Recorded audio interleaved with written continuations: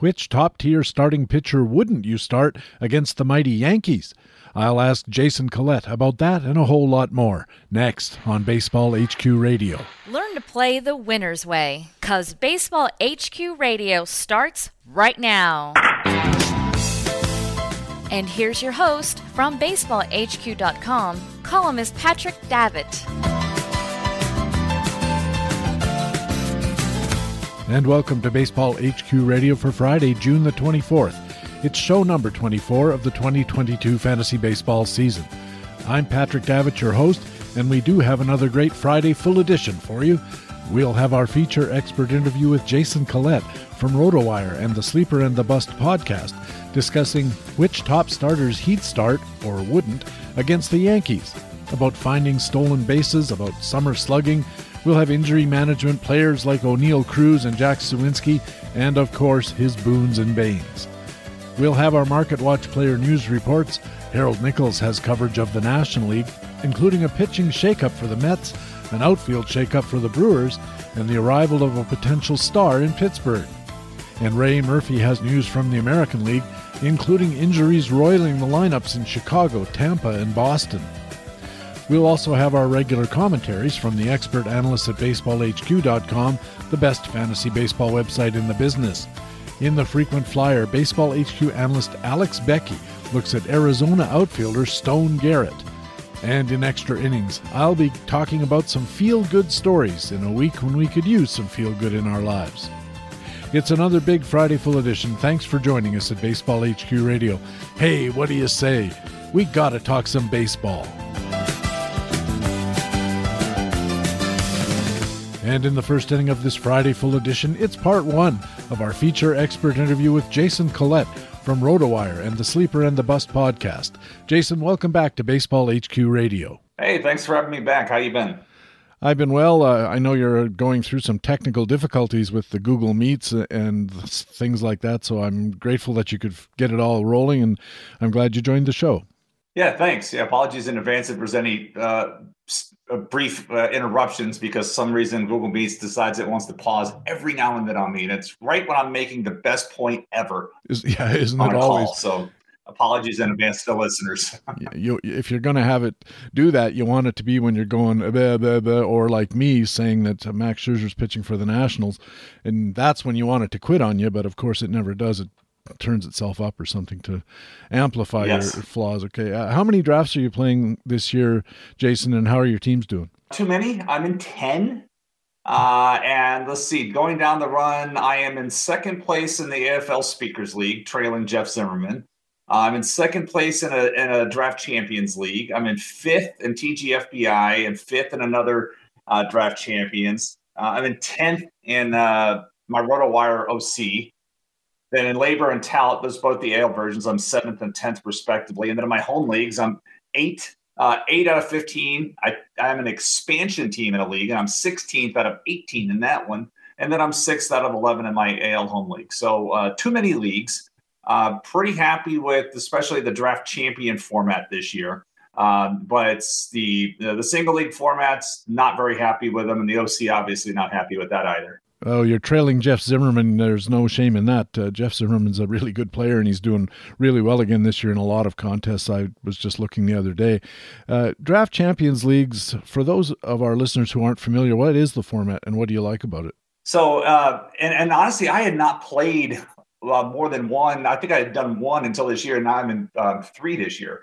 But it's 50 rounds, draft and hold. So you draft, and the ones I did were all early too. I mean, these were all like December, and I love doing them then, because you're speccing on things, and you can get a guy like I want to say I got Michael Lorenzen in the 46th round in one of these. So it's like you're speccing on things that could happen, and it really as a writer and somebody who does things all throughout the season. What I love about the Draft Champions is it challenges you to look at the entirety of the player pool. You know, often we get focused on publishing content that's for 12-team mixed leagues, or like ESPN went into the 10-team mixed league format. But yeah, I know that there are a lot of listeners, there's a lot of readers that play in deeper leagues, and a Draft Champion, if it's 12 teams and 50 per, that's 600. And so it really challenges you to start looking all the way down into the player pool to see what's down there. Like I have Tyler Beatty on 2 draft champions teams because like he was left. And so it gets down, it just really challenges you to do the dive deep into the player pool and look at some things and try to take some late round specs, but that's your team. And it forces you to draft some balance because all you're doing the rest of the season is in-season management. No fab to worry about, nothing. It's like that's your roster. That's what you have to do. And you have to draft 4 catchers. You may not want to, and even 4 catchers may not even be enough because you can have 3 catcher injuries, and all of a sudden you're carrying an injured catcher because you have no replacement. But it is the way it is. So it's kind of a survival game. By the end of the season, it's whoever did the most job of hitting specs, drafting enough depth and balance, and playing time projections. And just so we're clear, this is a best ball type of format, your best 14 hitters each week the computer figures out, and your best 9 pitchers, or is it everybody scores? You have to set your own lineup every week. And with hitters, you can do them twice a week, but you have to set your own lineup. I wondered about that because I know that one of the big appeals of draft and holds for a lot of people is that they don't have to manage them. They just maybe once or twice a year you have a fab run and that's that. But you're putting a lineup out there every week, so in a way that's kind of a hassle. But in another way, it kind of combines the advantage that you mentioned earlier of having to have knowledge of the entire playing pool and having this enormous roster, which is good for you preseason to set you up for the season, but having to set your lineups in season keeps you a little bit connected with what's going on in the leagues in real life, in real time. Indeed. And the other piece, and as I say this, there are the 3 leagues I'm in are 15 teams. So we're talking 750 players deep into the player pool and not 600. So that's where it's, again, 750. I'm drafting guys. I have guys that are already out for the year injured. Minor league specs like Colby White in the Tampa Bay organization was supposed to be a high leverage reliever, ended up getting hurt really early into the season, out for the year. So it's like I have that dead spot on my roster and I have to carry that all year. And there have been times like last week, I had 1 healthy pitcher that I could put in my lineup to swap out a really bad matchup. And I had 1 guy, and it was like, do I leave that really bad matchup in there, or do I put this middle reliever in there? Because that's it. Everybody else on my team at that point was either on the IL or was out for the year, and I couldn't use them. So I really enjoy this format. I may actually drop some of the reset leagues and do more draft champions next year. Yeah, it is an interesting format, and I've never played it except in the Raz Slam Invitational, which is a kind of a variant of that. We do get a couple of moves during the year, and then it's a cut line also, where the bottom half of the league is just dropped at certain points, and then they do it again and finally get down to some kind of final thing. You mentioned you were allowed to draft minor leaguers? Yeah, anybody that's in the NFBC player pool. Yeah, anybody that's in the system that could be taken. So you can take your you can take your darts whenever you want to throw them, but anybody that they have in the player pool is available to you. Did you get any rookies who really hit for you, Julio Rodriguez or guys like that? No, I didn't get in that aspect. I mean, when I look at, none of them really hit. That's the crazy thing. When I look back, like I would say at the highest hit rate, I'm looking back, like I got Clark Schmidt in the 43rd round, and he's been usable in 1 league. And then in the other, looking back, I mentioned Michael Lorenzen. I got Michael Lorenzen in the 49th round, and that's been extremely usable to me. But I didn't have any Stephen Kwan in the 39th round, Cal Raleigh in the 38th round. So those have had hits, but like I took Tristan Casas in the 35th round. I'm still waiting on that one to start. But yeah, I didn't have any other rookies that I was able to, that I drafted where everybody else was taking them. But late rounds, I did have a couple of really nice hits. Chad Pinder in the 43rd round. He's been usable. And so that's what's helped me be successful in 2 of those DCs. Well, when you look at your more successful teams, what is the common thread or threads? I would say in both of the second place teams, the fact that I took Jose Ramirez 3rd overall in both of them, and then also took Jazz Chisholm in the 6th and 7th round, respectively, in 2 of those. So I have those 2 guys, and that was part of my build plan. When I sat back, I said, okay, I've got the 3rd, and I did these 2 draft champions, I think, within a week of one another. And so I liked how Jose Ramirez, there was a lot of uncertainty in the top 4 or 5 which way you guys were going to go this year. But for me, I wanted all the volume I could get, and he was the one guy that I could look at with volume. And then remember, at the time when we were drafting over the winter, there was talks about him being traded somewhere. And so, even then I was like, either way, I'm golden here. So I took him in both.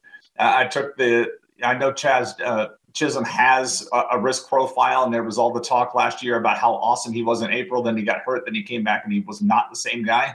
And more on that later. But yeah, I have him in both leagues. So that certainly helped. And then getting some really good batting average anchors later. I took Luis Arias in the 23rd round in one of those. And I took Andres Jimenez in the 23rd in the other one. And because Arias was gone, Arias was somebody that I was looking at in the end game all over the league this year. And I have him in multiple teams, but in that one DC, I had to go with Andres Jimenez because he wasn't there. And then having enough pitching. Again, in that draft champions format, you have to draft 20 plus pitchers. And I think on both of them, I have either 22 or 23 pitchers to absorb the injuries. And that's what's kept me afloat. And I would say that's the difference between my successful teams and my struggling teams, is because I have the pitching depth to absorb injuries here, where in other ones, the rules are different, so you can't. No, that's a really good point to make. I was going to ask, are there other things about your less successful teams that stand out as being common things that you're going to keep in mind when you start drafting again for next year? Yeah, a couple of things. I mean, you really can't plan for it, but like everybody, I've had a high volume of injuries. I have one of my teams where I've lost Jesus Luzardo, Eduardo Rodriguez, Brandon Woodruff, and Walker Buehler. I lost all 4 of those guys. And it's like, it's going to be impossible to try to rebound when 4 of your 6 starters are gone like that. And who knows when they may come back with that. So that's the high volume of injuries has just been really tough this year. And then some players I liked going into the season that I did not diversify my profile of, and I'm paying for that. I have multiple shares of Corey Knebel, and that has not worked out as well as I expected it to in Philadelphia. And the risk reward of Tyler O'Neill and Bobby Dahlbeck, players I have in multiple leagues. I've had more risk than reward from both of those guys. And then somebody like Lucas Giolito, he's killing me in AL tout, another terrible outing yesterday. I have him in multiple leagues. I really liked him coming into the season because I really liked the White Sox coming into the season. Then the injuries came in, then Tony La Russa did what he does, and that team is underperforming, and so is Lucas Giolito. And so it's like players that I have on multiple teams because I really like them. And I said, okay. And it wasn't like I was reaching for O'Neill. I mean, I was taking him right where the market was. I liked him. Dahlbeck, I liked a little more than the market, but I have him on multiple teams. And so I need Dahlbeck to get hot this summer to have a rebound, but I don't know about Giolito. So I would say lesson learned is diversify your portfolio a little bit more on some of these riskier profiles and add some more pitching depth. I can't remember who it was, Jason, but I talked to somebody on Baseball HQ Radio here within the last year or two, and we were talking about diversification as a way to avoid risk. And it wasn't Ariel Cohen I was talking to, by the way, because I would have remembered that. But we were talking about the idea, if you're running a lot of teams, is it good policy to have a lot of the same players across all your rosters because you really believe in them, or is a spread the risk kind of approach not only applicable within a particular draft, but across your draft, so that, the upside is you may have Bobby Dahlbeck only on 2 rosters rather than 7 or whatever, but the downside is your correct assessment of Jazz Chisholm, you wouldn't have had him on as many rosters as you do and would have lost out on that. How do you think about the idea of spreading your risk or through diversification across leagues rather than just within leagues? I would say, like, moving forward, I may look at it as you can only have the same player on foundational players on so many teams. So yes, it's worked out. My 2 best teams, Ramirez and Jazz Chisholm, are on both of those. That's been great. But if one of them flops, especially Ramirez, both of those teams are going to be in trouble. So perhaps if I'm going to get multiple shares of different players, spread that risk around the roster. So like I mentioned earlier, I have Luis Arias in 5 of my 10 leagues.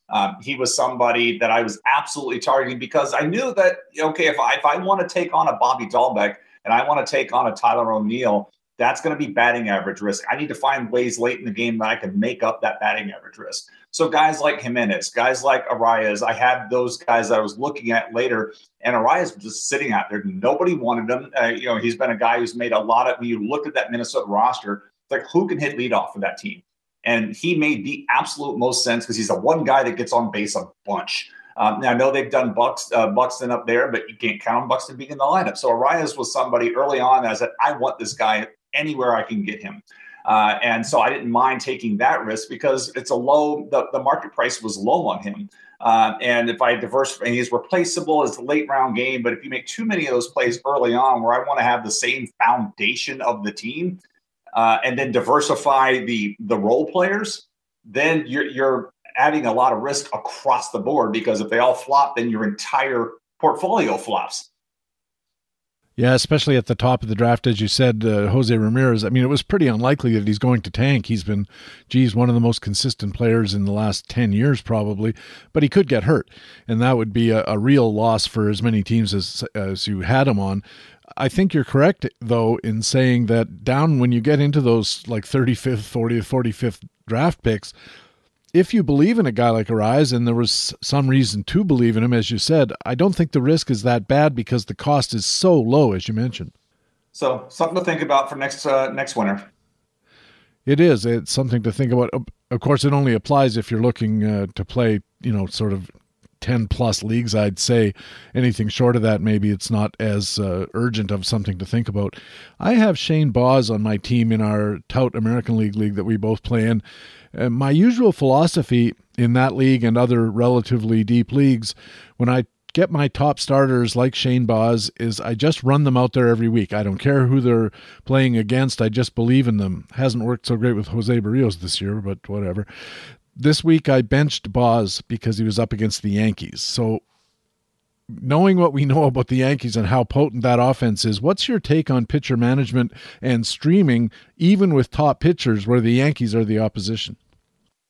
Yeah, and so I'll start with the Baz situation in particular, because it's certainly a defensible move. I mean, it was only Baz's second start back from injury, and he had been out for 2 months.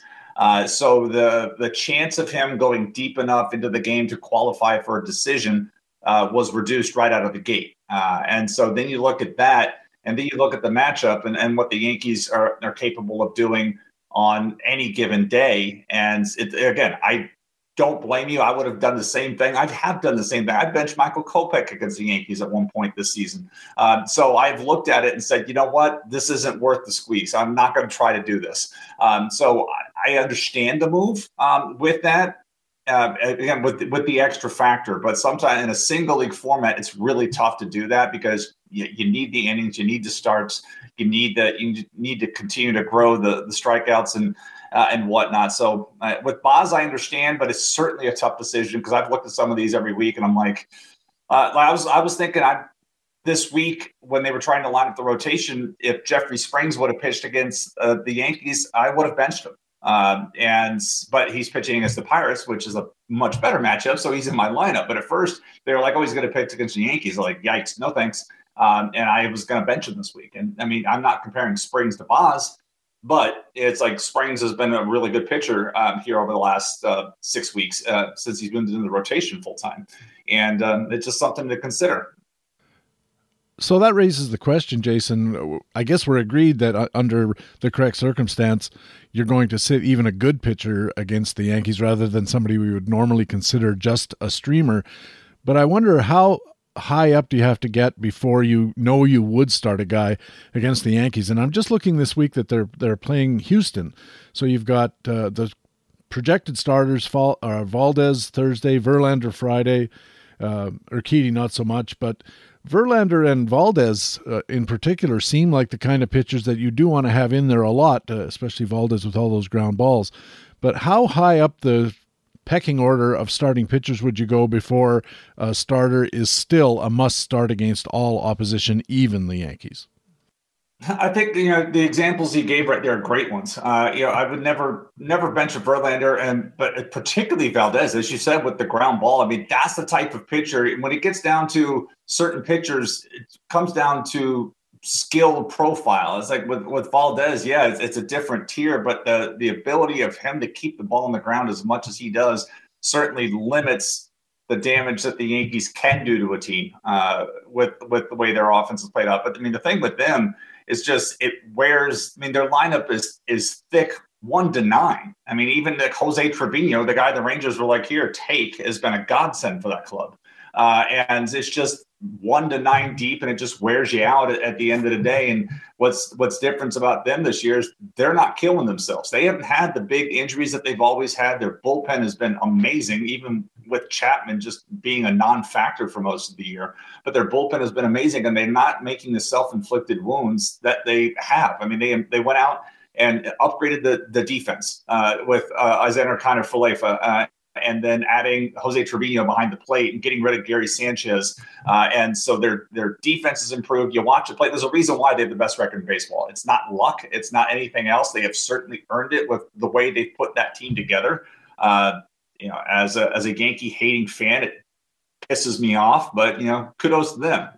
You couldn't keep that club down forever, and they're rolling in it this year. And it's good. I mean, when you make good decisions, good things happen. But I would say, for the most part, it's not an automatic when I look at the starting pitchers like, oh, hey, they're playing the Yankees. You got to think about it, because they can knock your pitcher out early in the game, and then some reliever comes in and just adds fuel to the fire, and all of a sudden they come in with 2 guys on base, both those guys score, and then you have, and I think that's what happened with Boz the other day. He got pulled out, and the first pitch after he left was a 2-run single by LeMahieu, and those 2 runs went to the starting pitcher. And boy, don't get me started on that. I actually had a commentary here a couple of weeks ago about pitchers who are really getting lambasted by their relief corps not stepping up on inherited runners and letting a lot of them score. And the league average is 35%, I think, something like that, who do score. So 2/3 of inherited runners don't. But there are some pitchers for whom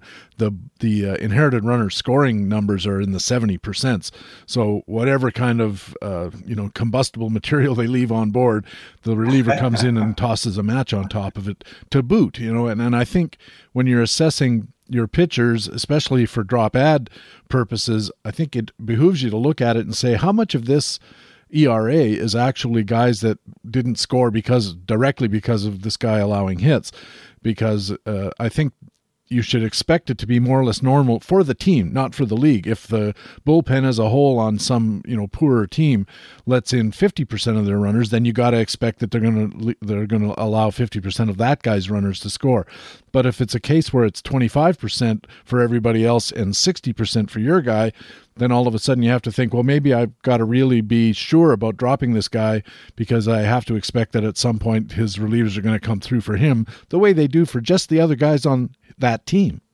Yeah, sometimes that stuff normalizes out. Sometimes it doesn't. I would say on the flip side of that, look at run support, because you often think there was a point at this season, I think I wrote about it a month ago, like with the Yankees. We just talked about their offense and all this. You looked at they average, I think at the time they were averaging 5.8 runs a game. And then you look at, you're like, how does Nestor Cortez have 1 win? How does Jordan Montgomery have no wins? And then you look at the run support when those 2 guys were in the game, and they had 2 of the worst run support in baseball at the time. They were both in the bottom 20 for run support, and they were pitching their asses off, and they could not get run support. And now Jordan Montgomery's had some decisions because the Yankees are getting out, and so that stuff kind of normalizes out. But it's like one of those things where I like looking at that, and you got to look at the numbers within the numbers. So it's like you can't just say, oh, he's on a great team that scores a lot of runs, he'll get decisions. But what if he doesn't? And particularly Jordan Montgomery, because this has been a thing for 2.5 years. You go back and look at his numbers. Last time I checked, he leads all of baseball in no decisions since 2020. And he's pitched well. And this year he's really pitching well. Outside of he had some struggles last night, but surprised Yankees came back and won. And that gets us into looking at manager behavior and how quick are the hooks for various teams. A lot of them are very light on the trigger, shall we say. They'll pull a guy at the first sign of problems, and that's something you have to be aware of, especially on a week-to-week streaming basis. Again, not so much maybe with your aces, but even with really good pitchers, if their managers are very touchy about getting out there and getting them off because they have good bullpen support and all of that kind of thing. I can't tell you how many starts I've had that have been went 4 2/3 innings this year. It's just, and it's so frustrating to watch, but that's how the team does it, and you got to be aware of that. Hey, I'm looking at the list of Fangraphs starting pitchers by wins above replacement, and I just want to run through a few of them and ask you, would you start this pitcher against the Yankees in your next opportunity? How about Kevin Gausman of Toronto? He's leading the league, actually both leagues in WAR, 3.3. Yes, I would. How about Sandy Alcantara of Miami? Yes, I would. Zach Wheeler? Yes, I would. Okay, here's the first one that may be a bit of a question. Carlos Rodon? Yes, I would. Martin Perez, I guess, of Texas? No, I would not. Okay. Max Fried? Yes, I would. Musgrove? Yes, I would. Aaron Nola? That gives me pause because of the home run. That one gives me pause. Plus his third time through the order penalty is really, really bad. And I still haven't got a feel on how Rob Thompson is managing that. So no on Nola. Okay. How about Tariq Skubal? After last night's outing against Boston, I'm going to go with a no. Okay. Just a couple more. How about Corbin Burns? Yes. Dylan Cease? No. Alek Manoah? Yes. And finally, Shane McClanahan? Yes. Because Shane McClanahan's already faced them 2 or 3 times. Both times he's got up against Garrett Cole, and it's been no decision city for both of them, which has been really annoying. So McClanahan has been pitching. It's a shame. He should be in the Cy Young contention this year. He's pitched that well. The overall record may not show it, and the team's only 5 games above 500. But Shane McClanahan has been awesome this year, absolutely awesome. The only guy on page 1 of the WAR list for starting pitchers ahead of Shane McClanahan on strikeouts per 9 is Dylan Cease, and it's pretty close actually. I think 12 and some for Shane McClanahan and just over 13 for Dylan Cease. Yeah, I think Cease moved ahead of McClanahan after the outing earlier this week with Doug Eddings behind the plate, where the strike zone was apparently Eric Gregg tribute night, where it was about 50 feet wide. And the umpire scorecard for that game was absolutely atrocious. Doug Eddings missed like 30 pitches. And Dylan Cease is like, oh, you're going to call that pitch 4 inches off the plate for a strike? I'll just keep throwing it out there. I'll do that. So I like those umpire scorecards because they rate the umpire for actual calls versus the actual strike zone. And then they also have a consistency score where did he call the same pitch in the same location the same way. And both of those scores, I think 90% is about as good as they ever get, 92%. And to me, that's just a ringing argument for robo-umps. I don't know about you. Yeah, I mean, baseball could go a long way. And that's the frustrating part about all this is the only transparency we have into umpire performance is a couple of college kids that have written the umpire scorecard thing to give us this. So as fans, this is what we have, but we have no accountability. Like when an umpire goes out and influences the game that much, I think the umpire scorecard said Doug Eddings influenced the White Sox by 2.03 runs. Yeah. It's like when somebody does that, that should be suspension worthy because it's hitting the quality of the game. And that, Doug Eddings should have to come out and go back to, like, think about it, like if you commit a driving offense, you'd have to go to driver's school to get the points off your license. You should have something like that where, like, if you have that much of a violation in a game, something should happen. And we should know about it. It's like, okay, hey, Doug Eddings is coming out of rotation. He's going back to the Harry Wendelstedt umpire school in Cocoa Beach, Florida. He's going to go get retrained for a week and we'll bring him back. But that's the frustrating part. And it's bad. I mean, even if you're watching the College World Series, you're seeing this in the College World Series as well. And yeah, robo-umps are coming sooner rather than later. And it's almost, some of these performances have been so bad this year. It's almost like they're under marching orders. Hey, please suck. So it's easier for us to bring the robo-umps in. Because I saw it. I was in Fort Myers this past weekend, and I went to a Fort Myers Mighty Muscles game against the Bradenton Marauders. And they had the challenge system in play where the batter could like tap his helmet and ask for a replay on a ball and strike, and the umpire would stand up, turn around, and then wait. It took about 3 seconds, and they would say, "Call is confirmed a strike," or "Call is overturned. It's a ball." It was so quick. And I loved it. I was like, if that's the way it's going to be in the major leagues, that would be fantastic. Just be able to turn around and say, no, I want it reviewed. And it was 3 to 5 seconds for review. And I loved it. And it was just really easy in the flow of the minor league game. And so, let's see if we get to the major leagues. It's been really tough to watch this year. Well, from my point of view, if you have to turn around and ask the guy, then why not just skip that whole stage of having the guy make a show of calling a ball or a strike, and the other guy, the batter, being able to say, or the catcher, I presume, can call for a strike on a ball call. Let's just eliminate that and have the machine call it in the first place and move on, like they do in tennis now with the line calls. Yeah, I think in the Atlantic League they are doing what you just outlined. But in the Florida State League, I think they're calling that again now. Obviously, in Florida State League it was that, but I believe in the Atlantic League it's more like what you said. And I think that's going to be the way it's going to go. And I'll tell you why. Something you said just a minute ago made me think. The impetus for changing from human home plate umpires calling balls and strikes to machines is gambling.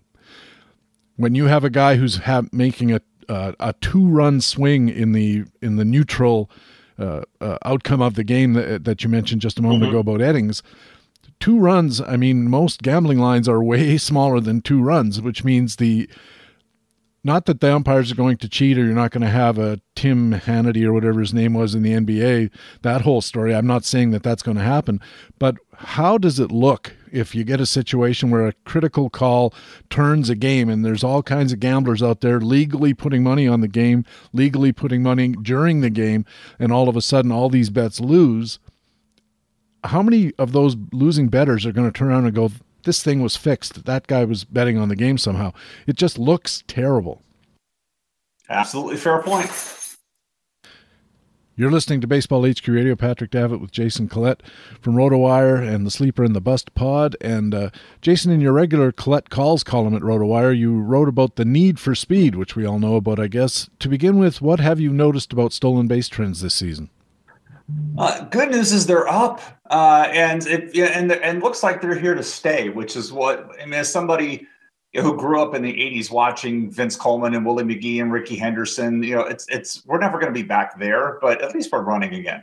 And so I think early on it was out of necessity because the mush ball just wasn't going anywhere, and teams were looking for ways to generate offense. So stolen bases went up, and in the article I have the line showing the trend in each scoring period. So we're comparing apples to apples, and every week of the 2022 season, we've had more steals than we had in 2021. We've never had fewer. There's been 2 where we've had the exact same totals, but it's always been as many or more than this time last year. So we're running more as a league with that. And that's nice to see because, again, baseball and our friend Joe Sheehan's written much about it in his newsletter about how baseball is becoming too stationary and not enough movement. So it's nice to see these teams running again. And so I'm hoping this sticks around because the mush baseball is not as mushy these days. It seems to be, there's been a few articles written about it. I even wrote one a couple of weeks ago where the baseball seems to have gone through yet another change about 5 weeks ago. But I was fearful that we would have the steals would decline as teams were like, oh, the ball's flying around again. I guess we'll stop running. But they really haven't. I mean, they did peak back in week 6 where we had 151 steals league-wide. But that could have been makeup games or double headers and whatnot. So we haven't had another peak week. But again, every scoring period this year has been better than this time last year. You also commented on the who of the increased steals, or maybe it's the who not, but there are lots of new faces on the leaderboard for stolen base attempts in the last 30 days. Yeah, there are. So I brought up last year's stolen base leaders and said, okay, here are the guys that led the league in steals and how many attempts have they had this year. Certain guys are running, like Cedric Mullins stole 30 last year, and he had 9 attempts over the 30 days prior to when I wrote that article. Jose Ramirez had 27 steals in 21, and he had 10 attempts in his last 30 days. So that's awesome. But, Starling Marte led all of baseball with 47 steals. He's had 4 attempts in the last 30 days. Whit Merrifield had 40 steals. He's had 3 attempts. Paul Bichette had 25 steals. He's attempted 1 stolen base. In fact, I'll take that back. He attempted 2. And it was that ill-advised attempted steal of third base where he got thrown out the other night. Right. That all happened. But this year, we have new faces. Like John Birdie is obviously the story right now because the guy is just, every time he gets on base, he's running. He's 17 of his last 17 in stolen bases. He was picked off. And I don't know if you consider, getting picked off or caught stealing because he got picked off at first base. But he has 17 of his last 17 stolen base attempts with that. And, Harrison Bader, the Cardinals are running more. Christopher Morel has been there. Julio Rodriguez obviously is making a lot of noise with his running. So it's been nice to see some new things. I was rather encouraged to see the Cardinals moving as much as they are, because that's a brand new manager with Oliver Marmol in place, a young guy, analytically driven. We had no track record of what he was going to do, but he has put Tommy Edman and Harrison Bader in motion quite a bit. And it's been nice. But only them so far. I guess you could also say Tyler O'Neill, when he was in there, was getting some stolen base tries, not particularly successful. I think that's an interesting point you make, though, about Marmol, because the pitch on him when we were first hearing about him was he was really into analytics. And for many years, the people were arguing that it was analytics said it was a bad idea to steal. And I never thought it was. I think if you've got a guy who steals bases at an 80 or 85% clip, you should send him every time you can, because he's obviously raising the expected run matrix in your team's favor if he's getting to second 80% of the time on a single, basically. And I think this is really instructive and really promising for the future. Even if the ball gets a little jumpier, I think there are going to be new young managers, analytically driven, who are going to be able to say, I think I can improve my team's run expectancy by letting guys who can steal bases steal bases. Indeed. And sometimes it comes down to the situations. Like, you don't want to leave that base open, especially if you got a good hitter at the plate and the guy steals second. It's like, all right, fine, I'm going to pitch around that hitter and just deal with the next guy. So sometimes some of those guys get anchored on first because of who's at the plate, and they don't want to give the opposition the ability to pitch around that particular hitter. But for the most part, the league, the stolen base totals are up, but they're still not running at frequencies that we've seen even in the past 10 years. It's making a way up, because stolen bases have been on decline for the most part here over the past 7-8 years. As the ball got livelier, people just stopped running. And so if this is the new reality, if this is the new the marketplace, I'm all in. I love this. I love stolen bases. They're fun. It's a nice part of the game. And it's nice that we're seeing more stolen bases in our fantasy standings. Interestingly, too, I've talked about this on the show before, but when Theo Epstein was on Bill Simmons' podcast, he made a point of saying that they've surveyed the fans extensively, and one of the 3 things that fans want to see a lot of in games is stolen bases. They're exciting. Like, it's a moment of drama and explosive athleticism, and that's what they want to see. And sure enough, they're all seeing it. Also, I noticed when I look at the list of guys who are leading the league in steals, and this should seem like it's self-evident, but man, these stolen base success rates are really high. Like Birdie, you mentioned, 95% success rate. He's 19 out of 20. Why wouldn't you send that guy every single chance you get? It doesn't make sense not to. All the rest of the guys up until Arozarena's tied for 7th or 8th with 12 stolen bases. He's down around 71% success, and you can see somebody finally maybe putting the red light on him. But after that, you have to get all the way down into the high 20s. Dylan Moore at 75%. Everybody else, 88, 89, 90, 86. I think that maybe the part of the story, and I know you touched on this, is that teams are not as good at throwing out stolen base guys as they used to be. Yeah, and it comes down to a couple of factors. Like, I tweeted about this the other night. There are some times, and it really helps in daily fantasy matchups, like there's certain things, because when you think about controlling the running game, often the blame gets put on the catcher, but it's not all the catcher. I don't care how good your throwing arm is. If your pitcher is slow to the plate, you've got little to no chance in controlling that. So the other night in Kansas City, the Kansas City Royals were playing I'm still calling them Anaheim Angels. And it was Noah Syndergaard on the mound, and it was Kurt Suzuki behind the plate. Noah Syndergaard, coming into that game, had opposing stolen base attempts. Every single one of them had been successful on the season. Every single one with him on the mound. Now, Kurt Suzuki, because Baseball Savant just updated the catcher pop times on their leaderboards. They had not published times since 2019. They now have them. Kurt Suzuki had the second worst pop time. So you look at that, you're like, okay, you've got a pitcher who is slow to the plate. Everybody runs on him, and you got a catcher with a noodle arm. It's like, this is the game. This is the game's going to run. Sure enough, Andrew Benintendi had his first steal of the season, and he had plenty of opportunities. He had not even attempted a steal, but a matchup that juicy. Even Mike Matheny's like, okay, kid, you stunk last year. You were 8 for 17 stealing bases, but you can go ahead and run tonight. And if you don't do it, you're never running again. Sure enough, he got his first steal. So it's like things like that when you look at matchups, or like at the Phillies the other day. I was watching, maybe it was a game, maybe the Marlins were playing the Phillies and Birdie was back there, but Garrett Stubbs was behind the plate. And anytime that JT Realmuto is not catching for the Phillies, you run on the Phillies because Realmuto's got the strongest arm, but Garrett Stubbs does not. And so it's like you take your chances with that. And then if you get a slow pitcher, more the merrier. So it really all comes down to looking at those opportunities. And I know I said earlier that it really helps in daily fantasy, but that can apply to your lineup too, because you pretty much know when that starting pitcher is going to be. And so if you can find one of those starting pitchers and then it lines up against like a third game of a series where the second catcher is going to play, or if it's a day game after a night game and the backup catcher is going to play, I mean, try to look for those kind of things and say, okay, I'm gonna go this route. But I regret not doing daily fantasy that night, because when I saw that matchup, I had to. I'm like, this could be a track meet. I think the Royals had 4 stolen bases, but they actually they did throw somebody out. They were 4 or 5, so somebody did get thrown out. I'm sure that's a kangaroo court fine being thrown out by that battery. So it's just one of those things to look at. Yeah, maybe they sent their own catcher just to see what would happen.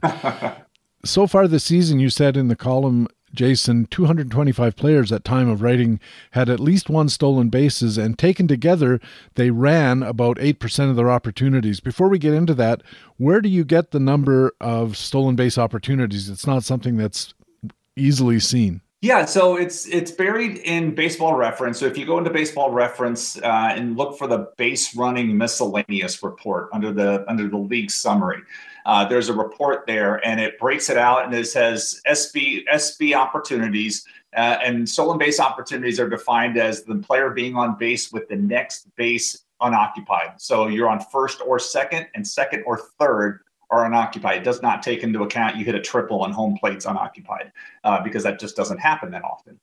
So that's what stolen base opportunities are. So I'll pull that report. And then the report also shows it breaks down second base and third base, so you can see those types of things. But I like taking a look at, okay, if the league is running, if attempting steals 8% of the time when they're on base, the folks who are running, because there are some guys, like you joked about, Kansas City senior catcher Sal Perez may attempt 1 stolen base in a decade, right? So he's not running. I don't care how often he doesn't run, because he just doesn't run. I'm looking at the guys who run. So if the league's running 8% of the time, who are some of those players that are running a lot more than that? And it's like, before he got hurt, Eli White was leading baseball. Eli White was attempting steals 42% of the time when he had an opportunity. I had Eli White, I still have him. He's on my IL now, but in AL labor, I have Eli White, and he's been a godsend on cheap steals because he's been running every time he's been on base. Even Birdie, you mentioned about him being 19 and 20. He's still only attempting stolen bases 36% of the time when he has opportunities. I was watching the game the other day, and he was on first base with 2 outs, and they didn't send him. And it was Julius Chachin came in and pitched to, I think it was Garrett Cooper. There were a couple of sliders low and away. These would have been perfect pitches for him to run on. And he didn't run. I was just like, come on, man. I tuned into your game to watch you steal a base. And he stayed on first base.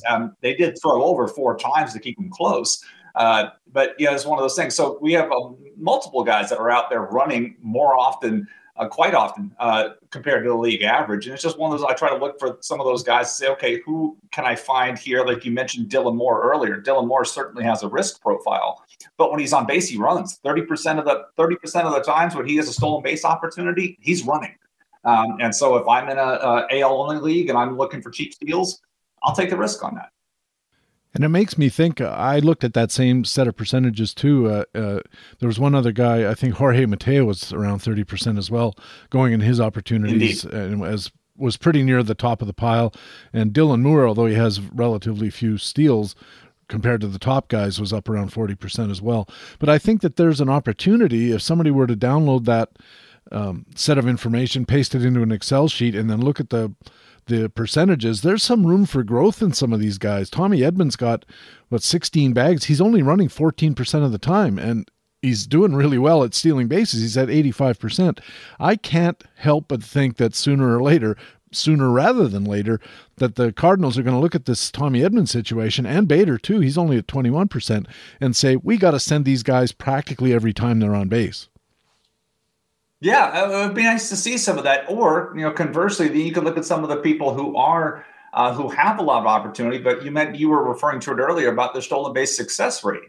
I joked about Benintendi. Benintendi had a lot of opportunities last year. He was 8 for 17 in his attempts, and so this year, again, that stolen base he had Tuesday night was his first attempt of the season. I had jokingly tweeted out earlier that day, if anybody had a picture of an actual anchor tied to Benintendi's ankle, because he had 135 opportunities and had not even attempted a single stolen base. And this is Mike Matheny we're talking about. Matheny has, he has eschewed some of these things in the past, but I'm just going to whatever. But, he had not even allowed Benintendi to attempt a single stolen base with that. So it's like if some of these guys that are running into outs, they could lose some of these things. So even if they do have a lot of these opportunities, they may not even attempt them. They're going to be said, we're going to peel you back. You mentioned Rosarena.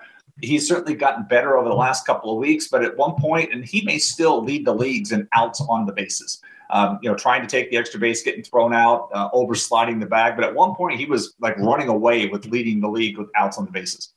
Yeah, and those kind of guys, you have to be worried about the red light, as I said. But, man, when I look down this list, there's a lot of guys who are there's several fairly good base stealers, Christian Yelich and Whit Merrifield. You mentioned Merrifield. They're under 10% go rate, I call it. And, man, it just seems like there's opportunity there, at least, in that fantasy managers should be looking at a list like this and say, if this guy were to bump his go rate from 10% to 15%, all of a sudden I'm looking at maybe, an extra 12 bags or something like that.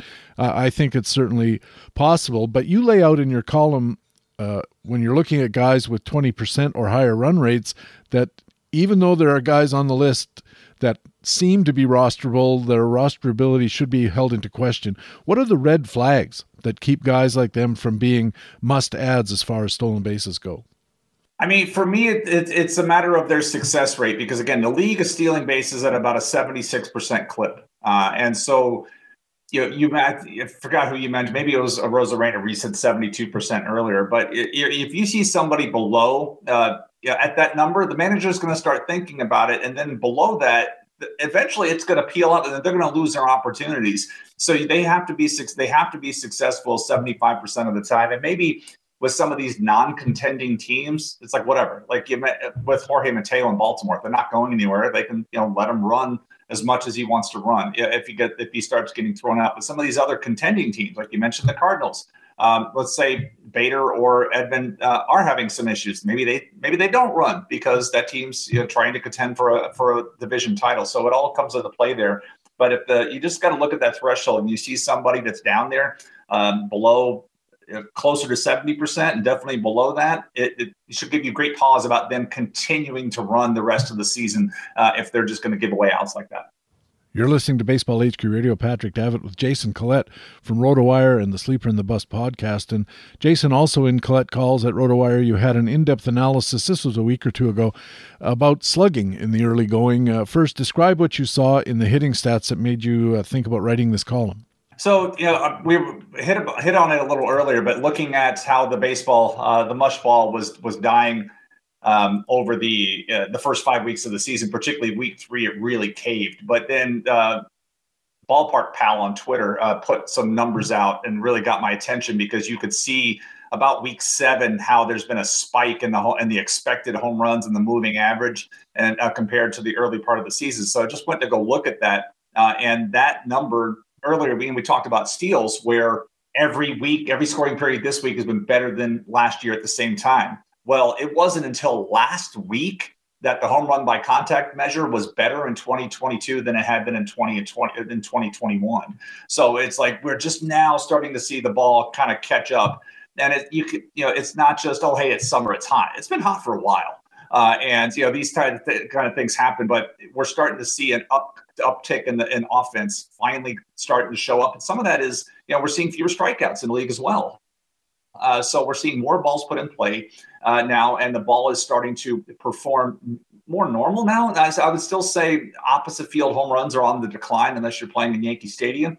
But for the most part, Oppo home runs are not happening as frequently as they did last year. And Sayers had a really good article about that about 3 weeks ago that you should find on The Athletic. The obvious factor in the increase seems to be the ball. That's what everybody seems to assume anyways. But are there others that you think might be coming into play? Some of it could be some of the abnormal of the start-stop of spring training. It's like, okay, hey, let's get ready for the season. Nope, we're not going to have a season. How all of that, everything went down. Some guys had to ramp up. I think that's also a factor. The baseball, the inconsistency of the baseball itself, and how they're conditioning the baseball. There was a story that came out just a couple of days ago that, hey, we now have these are the consistent policies on how the baseball must be treated leading up to the day of the game, in the hours leading up to the game, and it's kind of crazy that this consistent policy is being applied at the end of June. Why wasn't it applied 3 months ago? So we have 30 different stadiums. Yes, the humidor was definitely in play in all 30 parks for the first time. It was only in 10 of 30 previously. So we have 30 of 30. But even then, there was all these variables coming into play when they were applying the Delaware mud and how those balls were being stored. So they had put all these extra things into play because the players, and Michael Lorenzen was the most vocal lately. It is like, these balls are crap. We got to get, I go to one ballpark, it's one way. I go to another ballpark, it's another way. So we've got to get some consistency, and baseball really needs to get their hands around this and get more control of this winter. A lot of people said, go look at what Japan does. Use the ball that Japan League does, because nobody complains about it as much as the people complain about the baseballs here in the U.S. And this has been a story now for 3 years. They've got to get a handle on this. Yeah, it could be that, people in Japan, their culture is not one of complaining about stuff like that, especially publicly. So there could be that. I think the thing about the Japanese baseball that people liked was the gripability of it. They use some kind of different leather or some kind of differently treated leather. So it's a bit tackier, kind of like a new football is when you get it. Right. And you don't have to apply anything to make it stickier, that the leather itself is sticky, which gives the pitchers a little bit more grip on it. Having said that, maybe that's not something everybody wants, because if their spin rates go up, then strikeouts go up and you're back where you started.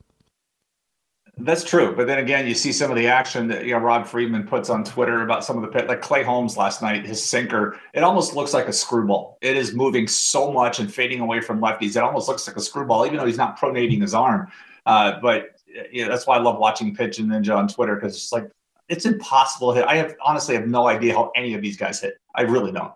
I agree with you. When they show, especially when they put the tail on it, they call it the tail, that kind of neon arrow that shows how much the ball is moving. Or you just go to Baseball Savant and you look at the movement numbers and you say 15 inches of downward break and 15 inches of horizontal break at the same time.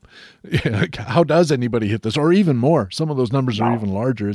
It's truly amazing. Jason, super interesting so far. Let's take a break. We'll do our National American League news with Nick and Ray, and then we'll come back and finish our discussion. Yeah. Jason Collette writes for RotoWire and podcasts on The Sleeper and the Bust. He'll be back a little later in the show, but coming up we have our Market Watch player news reports. Nick has the National League news, Ray has the American League news, next on Baseball HQ Radio. Right now, though, it's time for me to let you know about an item of the great content that lets us say BaseballHQ.com is the best fantasy baseball website in the business.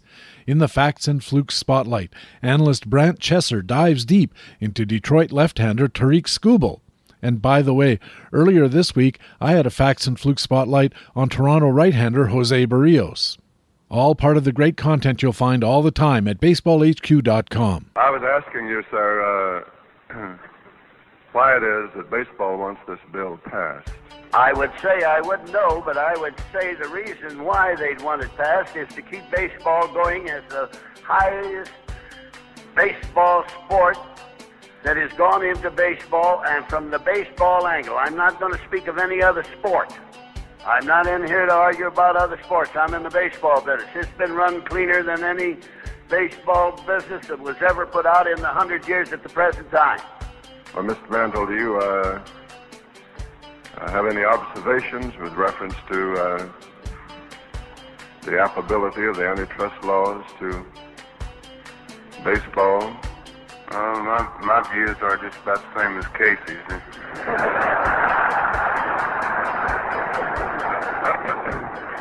Baseball HQ Radio.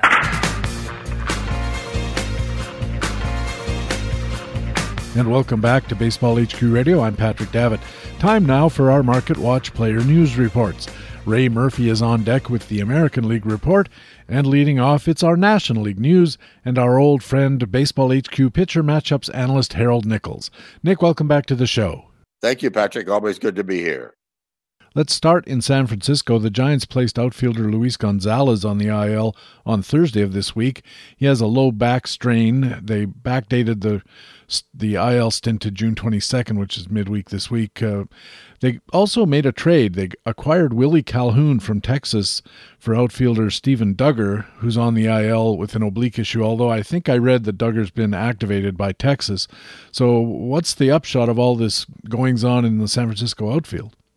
Well, Calhoun hit just 136 with a homer, 7 runs, 2 RBIs over 18 games with the Rangers to start the year, and did have more walks and strikeouts. And then he complained about lack of playing time, demanded a trade, and instead of doing that, at the time, Texas outrighted him to AAA, where he's at 217, 264, 410 slash line, 5 home runs, 20 RBIs, 18 runs over 21 games, and now will attempt to carve out a role in the Giants organization.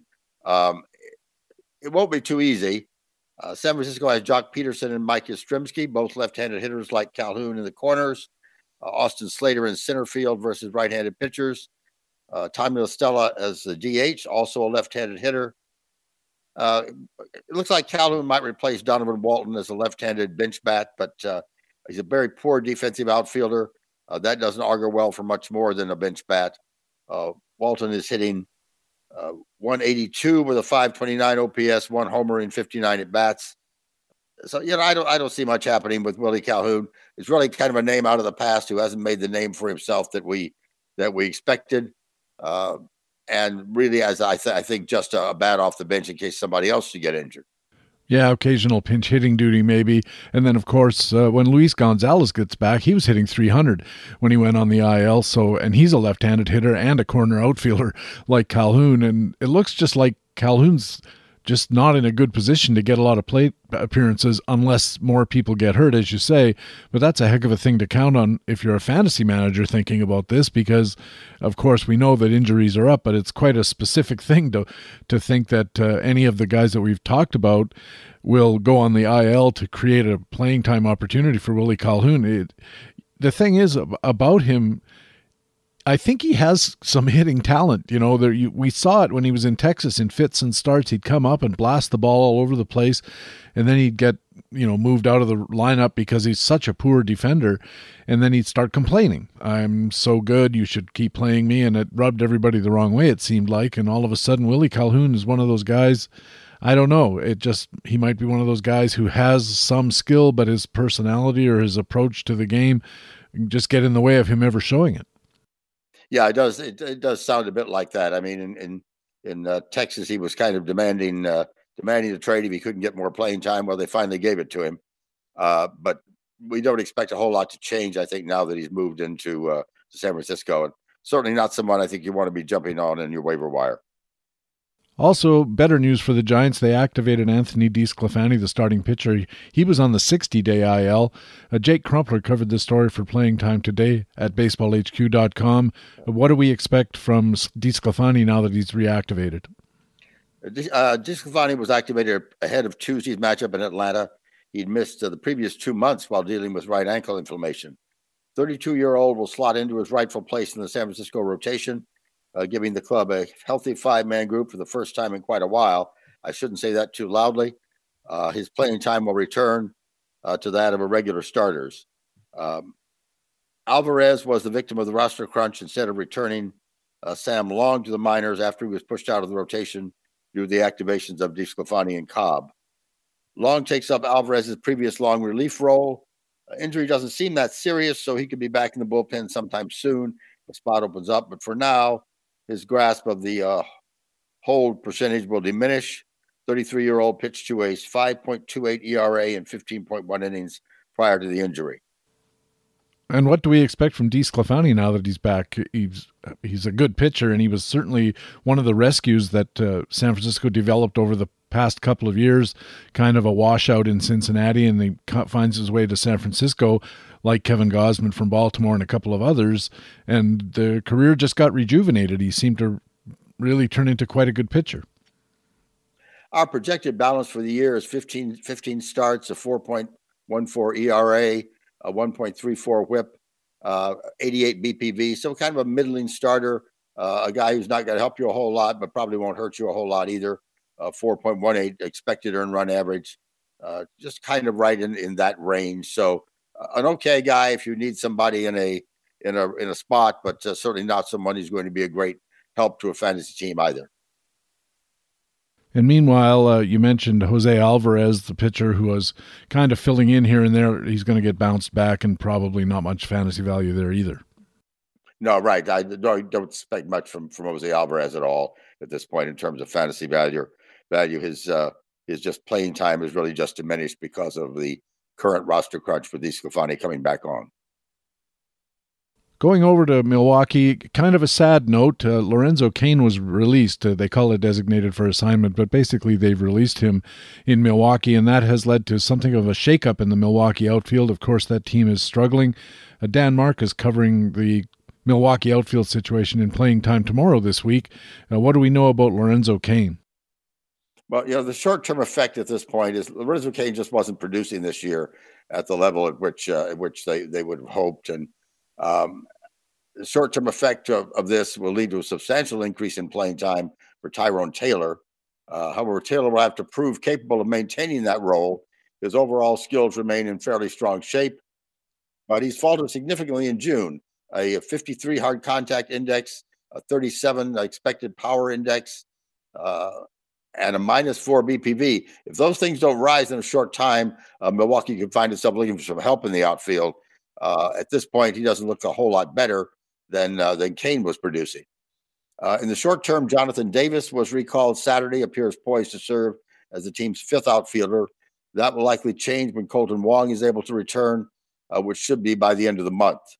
And at that time, Jace Peterson will likely have to shift to the outfield to continue to see playing time. While his career track record doesn't scream out as a player who needs to remain in the lineup, Peterson's been quite effective this season, particularly from fantasy perspective. 6 homers, 8 stolen bases, 24 runs, 24 RBIs, 42 BPV. Sort of a so-so okay kind of guy if you're looking for a little bit of help, and qualifies at a number of positions. So Peterson is someone perhaps to keep an eye on if he's on your waiver wire. Of course, the thing about Peterson is you never know. He goes in spurts. So he'll have a week when he steals 6 bases and hits a couple of home runs, and then a week when he does absolutely nothing. And so you have to be ready for that kind of production or lack thereof from him. Bryce Turang was mentioned in the column that first brought up the possibility of Cain losing playing time, though his fit is kind of unclear for a couple of reasons. First, he started only 9 games in center field this season, instead remaining primarily a shortstop. And second, Turang hasn't necessarily forced the team's hand for a promotion by posting just a 309 on base percentage. So not the kind of guy who's forcing his way into the majors. Reports from local regional newspapers suggest that he could be on the way up soon, so he could remain a fit despite some warning signs.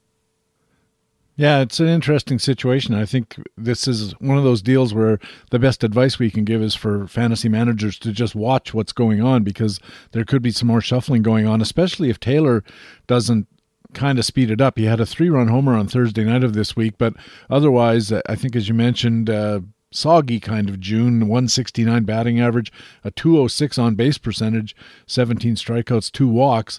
I mean, he was slugging at 529. I guess a couple of homers will help that in the short run, but the whole Taylor thing looks like it's kind of fraught with risk for the Milwaukee Brewers and for fantasy managers. I think that's a situation, as you said, that's fluid enough that fantasy managers need to keep an eye on it. And I wanted to say something about the Milwaukee Brewers and how they handled this whole thing. Lorenzo Cain got DFA'd, and they knew they were going to do this. He wasn't playing, but they held on to him at the major league level and kept him on the roster just long enough that he qualified for a bit bigger of a pension. And the major league player's pension is, whatever it is, went up to $7,500 a month in his retirement once he starts collecting, and it's quite a boost for him. And it was a really solid thing for the club management to do. They could have just let him go and moved along, but they held on those few extra days or a week or whatever it was. And I say kudos to Milwaukee for helping a guy out. Yeah, very definitely for that. And you wish the best for Lorenzo Cain. He's had a great career and may in fact catch on somewhere to kind of finish out the season. He's a good enough outfielder that who's been struggling really badly this year, but a good enough outfielder that he could play somewhere and might get hot and be productive for a few weeks. I think so too, and he could function as a pinch runner, a defensive replacement, that kind of thing, especially if you've got a contending team that is looking in the very short run, has injury troubles perhaps. It has been a pretty rough year for Lorenzo Cain at 179 for a batting average, and he was striking out, not as much as some people, but more than his usual record was around 15-16%. It's up to 23 this year. His walks really fell. Everything's going in the wrong direction for Lorenzo Cain, and of course we wish him well, and again congratulate the Milwaukee Brewers for doing something nice for a guy who really was a good soldier for that club for a long time. Yeah, very, very definitely. Moving along, San Diego Padres activated C.J. Abrams again while Manny Machado's out. This is a peculiar situation. Talking about it with our guest Jason Collette on the show today. Playing time today, coverage by Jock Thompson. What does Jock make of the situation in San Diego, especially since the Manny Machado situation is so fluid? Well, Abrams owned a 314, 365, 507 slash line in Hitterfield, El Paso. Really have been on fire lately. Machado has yet to be placed on the IL in the hope that he can rebound quickly from what looks like a bad lower leg injury on Sunday, and that has now been diagnosed as a sprain. Abrams has started both Monday and Tuesday games at shortstop. Ha-Seong Kim is moving to third base. No playing time adjustments yet. Abrams may not get much opportunity if Machado is okay.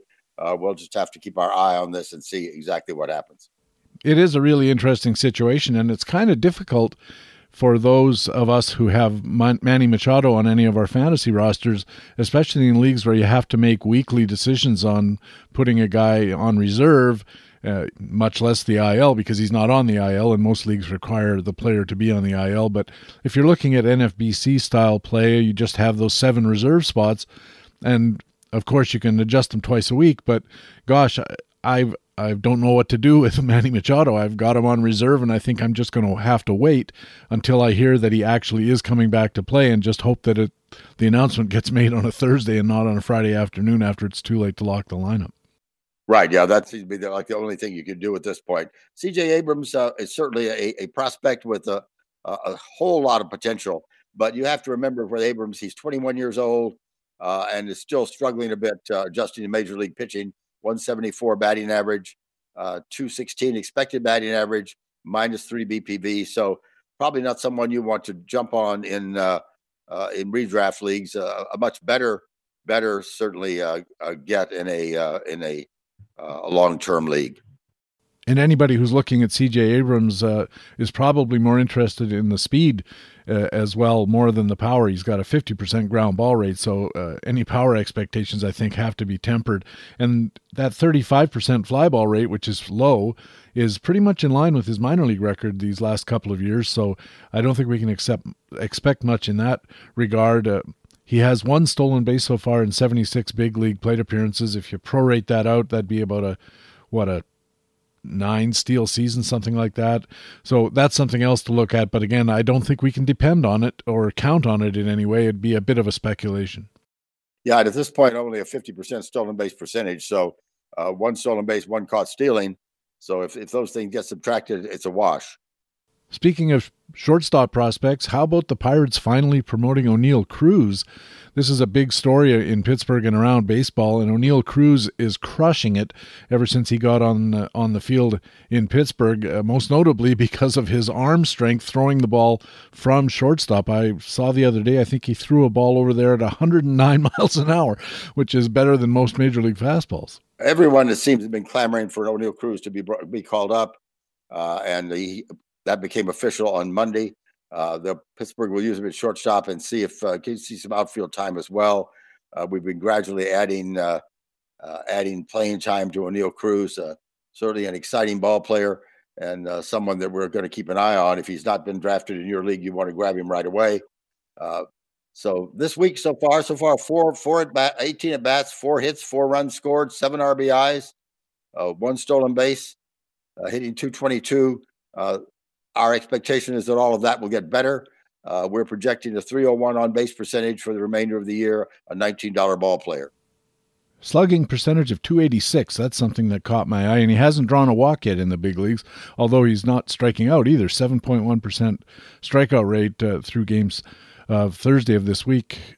I think O'Neill Cruz is just an interesting player, but I caution that there may be some growing pains here. He's very young, and he's also very big for a shortstop, and sometimes that complicates the defensive side of things, and when the defensive side of things gets complicated, hard enough for shortstops anyways, young guys. Look at C.J. Abrams, for example, and all of a sudden the defensive responsibilities start to weigh on the hitting and vice versa. And it's easy for a young guy in that situation to get into a vicious cycle of I'm not hitting, so it presses on my fielding, which causes me to field poorly, which causes my hitting to get worse, that kind of thing. He seems to have all the confidence in the world, and it's only 14 plate appearances so far.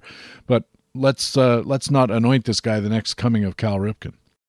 Yeah, very definitely. Let's he doesn't need that kind of pressure on him at the moment in any event, but certainly someone who looks like a good ball player, but still also, as you said, very, very young.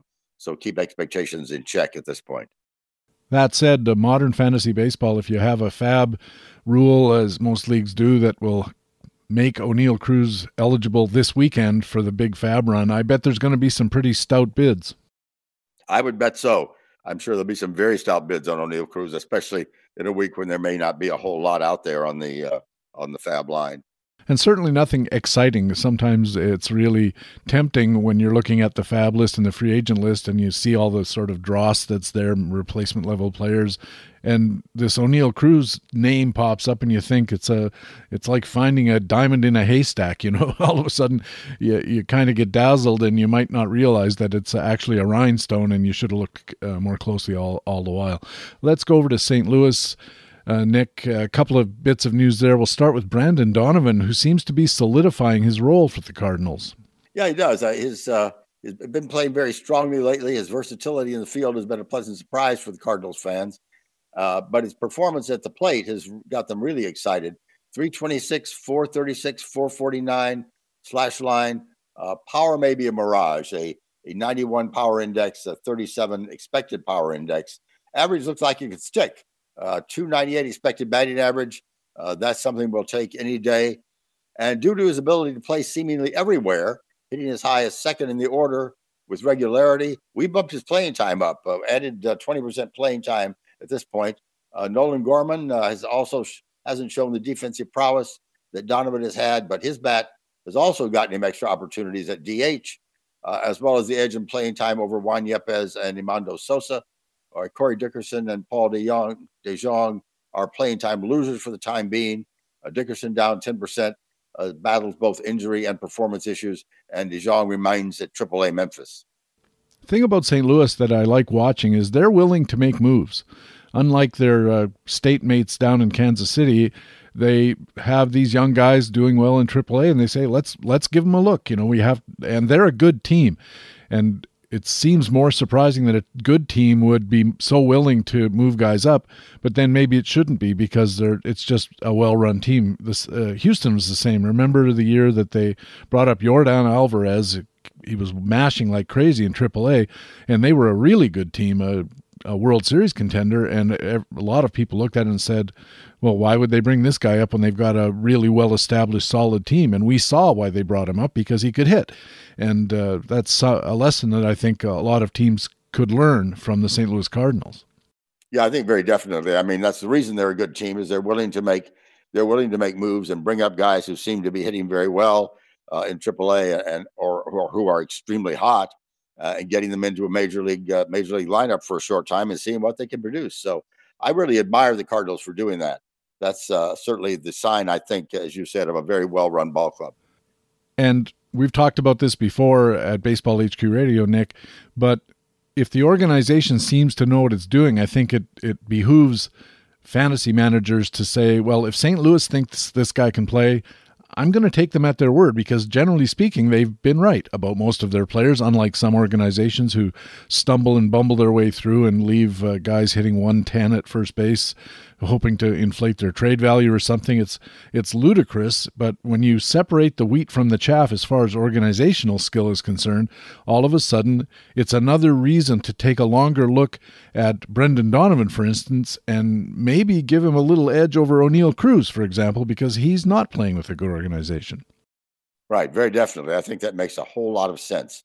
I think the organizational prowess, organizational record makes a whole lot of sense when you're looking at how their players may be used, and may give you some confidence as a fantasy manager that if this guy comes up and is not hitting, they're going to get him out of the lineup instead of trying to keep him in there for 3 or 4 or 5 weeks until they finally decide he didn't really belong here in the first place. While he's killing you all the while. Yeah, exactly right. It's a real interesting thing. Also in St. Louis, Tyler O'Neill was doing a little better lately, but he left Sunday's game this week due to a left hamstring tightness, not on the IL yet as far as I know. I should mention Zach Larson, one of the new reporters at Baseball HQ, is covering the Cardinals for Playing Time today. What's the latest on Tyler O'Neill in that situation?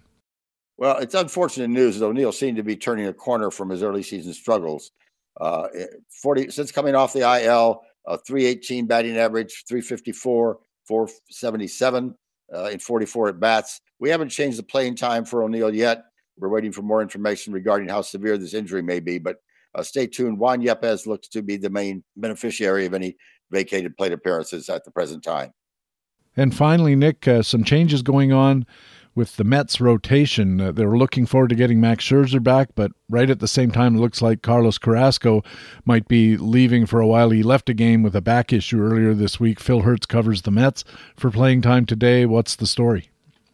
Carrasco was knocked around by the Astros, as lots of people have been. 4 hits, 5 earned runs, 3 homers, before leaving in the 3rd inning with the Mets trainer in tow.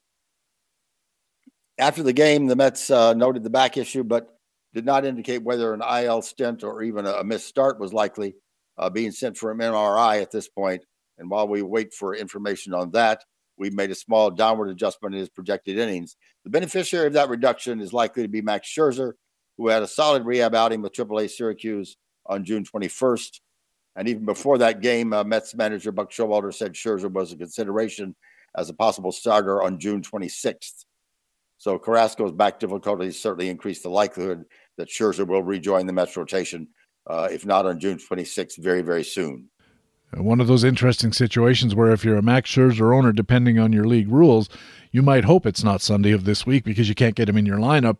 But if he starts on Monday or Tuesday or whenever the Mets play next, then you can. And, of course, you'd rather have him in your lineup than not, even though it'll be his first game back. And there's always those concerns about some rust and so forth. I don't have those concerns where Max Scherzer's concerned. Yeah, with Max Scherzer, you don't worry about that nearly as much, I think. You know you're going to get a 110% performance out of him at least, maybe a 200% performance with the guy giving everything he's got out there on the mound. Because he wants to make a good impression and show everybody that he's back. One of many interesting situations to look at, Nick. Thanks very much for the update, and we'll talk to you again in 7 days' time. All right, thank you, Patrick. Harold Nichols is a pitcher matchups analyst at BaseballHQ.com and covers the National League for us here at Baseball HQ Radio. Over we go to the American League and BaseballHQ.com columnist and co-general manager Ray Murphy. Ray, welcome back to Baseball HQ Radio. Glad to be here as always, Peter. Let's start in Chicago, where the White Sox have had 2 shots of bad injury news. We'll start with outfielder Adam Engel, who is placed on the injured list with a hamstring problem. Rick Green covers the White Sox for Playing Time today. What's going to happen to Adam Engel's playing time while he's on the shelf? Yeah, it continues to be next man up for the White Sox. And I don't know, anecdotally, I haven't done the deep dive on this, but it seems like the number of muscle strains on this team are just off the charts, right? In Engel's case, it sounded initially like he might miss the minimum, but now it sounds quite a bit worse than that. So we'll have to stay tuned and see what the prognosis as it evolves in the coming week or two. But for now, it's Gavin Sheets who gets recalled from AAA. He was out in right field on Thursday night, and he'll get the first chance to fill in for Engel, who was filling in for Eloy Jimenez and some of the others in that outfield, right? Yeah, musical chairs in the worst kind of way. I thought the White Sox had a pretty good reputation for keeping their players healthy, at least over the last few years. But you're right, I do seem to have noticed a lot of those kind of muscle strain type injuries this year. Has something changed in Chicago about their training regimen or something along those lines? What's going on? Yeah, I would love to have unlimited time and do the deeper dive into that to, one, see if my perception is accurate, and then, to check out, if there's been some staff changes there, or if this correlates with the Roos's return, or how guys are getting days off, et cetera. I mean, some of these, like, I think we've established that, for instance, Eloy Jimenez is just a little clumsy or injury prone, but Tim Anderson just came back from a muscle pull, and it seems like there have been a spate of them in this franchise. Not just this year either. So I would perhaps somebody local is already asking these questions. And we'll have to wait and see. Meanwhile, how excited should fantasy managers be about Sheets coming back for this weekend's Fab run? Probably not tremendously excited. While we're waiting to see how long Engel is out and what Sheets' opportunity looks like, there's a window for him here, but there's not necessarily reason to think he is going to, stake a claim here for longer term work than the length of Engel's injury. If you go back to last year, Sheets did have 11 home runs in very sporadic playing time, only 160 at bats. That's 40 home run power for a full season if you ever got that kind of a look again. But we saw nothing along those lines this year so far. Before he had been sent down, he was only hitting 207 with 4 homers and 140 at bats, roughly the same amount of playing time. And then he had only a cup of coffee in AAA, 37 minor league at bats, and was hitting better down there, but certainly not anything to get excited about. But it's a couple of weeks, and we'll see if he can find that 2021 swing again, I guess. And in shallow leagues, you could do worse than a guy who's got regular playing time, and that's especially in the 12-team single formats. Playing time is what it's all about. And if you had the idea that Sheets is going to play real regularly until he get Adam Engel back, or maybe Moncada back, or whatever they're planning to do out there, playing time works. In shallower leagues, though, not so much.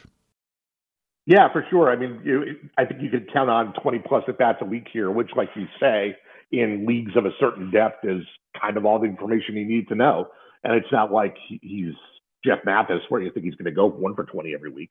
But, there's more life in the bat than that. So, sure, he's a must-add in an AL-only league. But as you get into the mixed league universes, I don't think I'm interested in a shallow 10 or 12-team mixed. But, in 15 and more, or in leagues that are deeper because they have unlimited IL stints, and the depth of the free agent pool gets thinned out. Like in my Tout Wars league, for instance, is a 15 mixed, but with the unlimited DL spots. By this time of year, the waiver pool is somewhat worse than even in sort of an NFBC format where there's a fixed bench size. So those considerations come into play when you're making these decisions. But, I would certainly expect Sheets will get claimed by Tout Wars League this weekend, for instance. Meanwhile, Ray, another guy who is filling in for a guy, Danny Mendick, was doing actually pretty well, I thought, but he's going to miss the rest of the season. He has a torn ACL. Any interest caused by playing time changes on this front? Like you say, we're now in the realm of battlefield promotions and backup to the backup to the backup, right? So it's probably not that surprising to think that the next man up in this situation is not anything exciting. But the probably the big news here is that Mendick had been acquitting himself pretty well, and if you're in one of those like 12-team ALs like you were referencing earlier, Mendick was a pretty helpful piece. He was hitting 289 with a couple of home runs and 100 at bats, and had been relatively productive while Tim Anderson was out. So now it looked like he might even push Josh Harrison and Lurie Garcia for some second base playing time when Anderson came back this week. But now that obviously gets deferred while Mendick hits the IL. So Josh Harrison continues to play, which is good news for Josh Harrison. But if you're hoping to accumulate statistics from Josh Harrison, maybe not such good news. He's been underwhelming, shall we say, hitting 217 with which isn't that far off from a 235 expected batting average that we see. No power and overall skills that appear very much in decline in his late 30s. So I think it would have been an interesting question whether Harrison would have been able to hold off Mendick for the second base job if Mendick had stayed healthy. But now we'll never know, or at least we won't know for a while. Meanwhile, though, the Sox also called up prospect Lenyn Sosa. That's Lenyn with a Y, not an I, in case there's any communist overtones here. What might we expect from Lenyn Sosa? Yeah, no truth to the rumor that Stalin Jones remains in AAA, right? That's right. Molotov Anderson is coming back as well. Exactly. But as far as Sosa in our back in the preseason when we do our org reports for the minor leagues, Sosa did make the White Sox prospect list as our 15th and final entry on their top 15.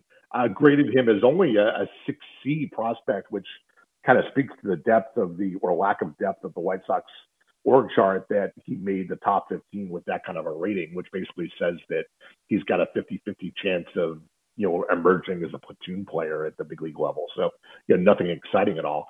That write-up at the time said he was a solid defensive shortstop, but that his bat was, rather anemic, and that it was a ground ball heavy contact approach, and there was without power potential, et cetera. That really capped his fantasy value, which is of course the lens we use to develop these prospect lists. But that said, despite the pretty bleak outlook this preseason, he was outperforming those meager expectations in the minors this year. He was in the Southern League AA ball. He was hitting 331, and it was not a ground ball singles heavy 331. He had a 933 OPS and 14 home runs. So that sort of suggests that something changed.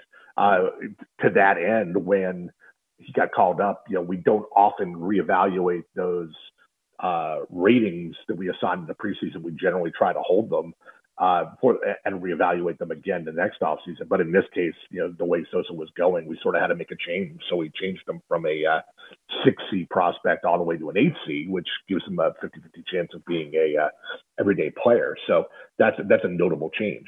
And again, given the lack of an obstacle that Josh Harrison and Lurie Garcia are, and if Tim Anderson continues to need the occasional day off, and given the Moncada injury and Jake Berger filling in at third base, there are opportunities in this infield. So we might see a little bit of Lenyn Sosa in the coming weeks.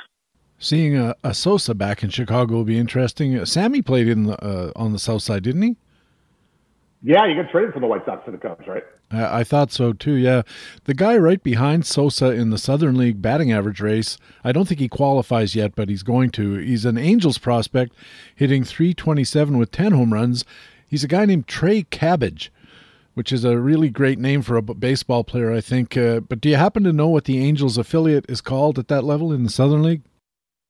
That Southern League has so many good nicknames, right? I don't know. Are they the Jumbo Shrimp or is it the Trash Pandas? Yeah, they are the Rocket City Trash Pandas. Good for you for hauling that one up from the depths of your memory. Do you know why they call them the Rocket City Trash Pandas? I really have no idea. Rocket City is because they play in Madison, Alabama, which I guess isn't far from Huntsville, and there's some kind of big NASA operation, flight training center or something there. Space camp, right? Space camp, yeah, exactly. And Trash Pandas because they wanted to honor all the raccoons that apparently live there and get into people's garbage cans, and they call them Trash Pandas for their coloring and stuff like that. So, I did not know that Trash Panda was a reference to a raccoon. I didn't either. Maybe they're rooting around in the trash cans looking for Cabbage, but he's in another town altogether.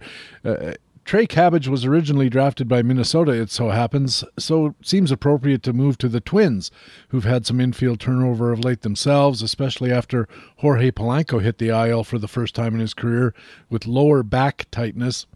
Our new guy at Baseball HQ, Ryan Hoover, analyzes the Twins as part of his Playing Time Tomorrow coverage of the AL Central, and he looked at the Minnesota infield. What's the latest there? Yeah, it's interesting. This infield has been at least as much of a revolving door as the White Sox infield we were just talking about. But I think the difference is the options are better, or at least the depth pieces they're having to turn to due to their own spate of injuries has been, it is more interesting than getting down to the Danny Mendics and Lennon Sosas of the world. So, for instance, this week when Polanco went on the IL, the move was to recall Alex Kirilloff. And you get some moving parts there. Luis Arias has been playing a lot of first base, and he moves back to second base to make room for Kirilloff. Kirilloff's arc to the season has been interesting. Of course, he missed a bunch of time at the end of last year with a wrist injury, and then that seems to still be bothering him this spring. He made the team, got off to a rough start, but then it seemed like the wrist was still bothering him. So they shut him down for a bit. Apparently, somehow magically managed to clear up whatever was bothering him in the wrist. Maybe warmer weather helped, and sent him out on a rehab assignment, and then that turned into a AAA stint off of rehab, and he was just mashing in AAA. So now he's back up. The swing and the wrist seem to be completely straightened out. So he'll get a long look at first base. Arias slides over to second. Probably means the loser here is Jose Miranda, who, is a little bit more versatile than Kirilloff, and that he could play first, second, third, but hasn't been hitting as much. So, Kirilloff essentially takes Miranda's role with Arias moving around. Miranda might be short for the roster here. We'll see how long he sticks around. He's probably the one that gets sent out when Polanco comes back. The other loser here is Nick Gordon, who seems to get squeezed out of the infield. His best path to playing time seems to be playing center field on Byron Buxton's maintenance days, which are not trivial. Buxton does seem to get a little bit more downtime than the average everyday near superstar. But Gordon gets that work in center field to keep the defense up. But that's about the only path to playing time he's got, as long as these other guys are around. And just to further complicate things, I think Miguel Sano is not terribly far away either, so he's going to come back and further clog up the at least the first base DH component of this picture come July. I read a story just today somewhere, and I wish I could remember to give them credit where it's due.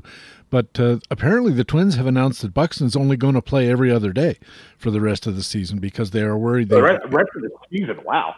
So for the whole season, yeah, he's only going to play on alternate days, which means all of a sudden Nick Gordon looks like he's going to have some playing time somewhere, unless they want to figure out some other way of doodling around with their various flexible players. But for right now, I think Nick Gordon looks like, if you were thinking of maybe dropping him or something on the basis of playing time, you might want to look into it.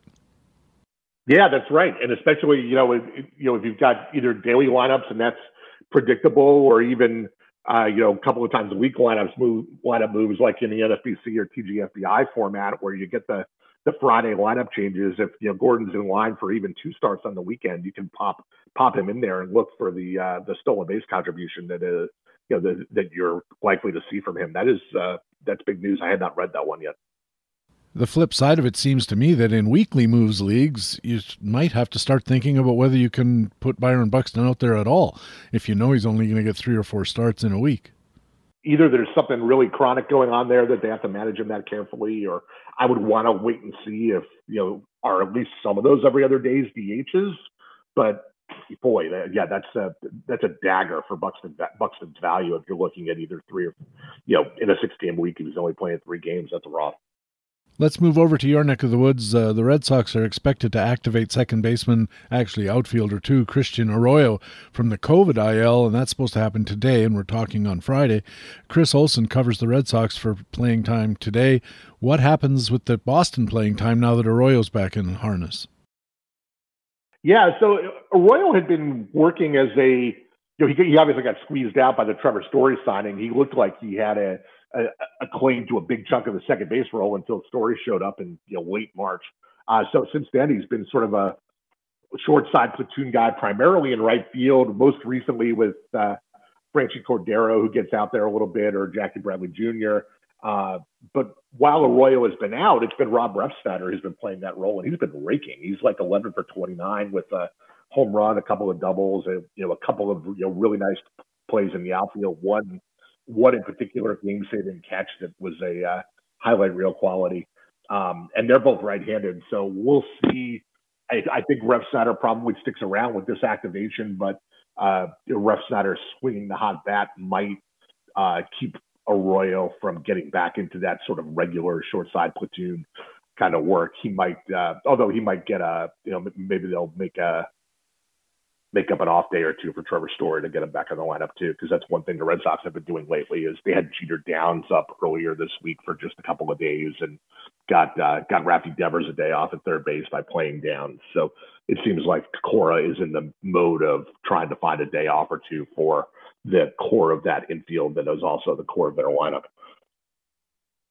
Have you read or heard anything up there about the Jackie Bradley said he had eye surgery to fix something with his vision? And the quote I saw from Jackie Bradley in the news article that I read quoted him as saying, "When you're trying to hit a baseball, it helps to have good vision."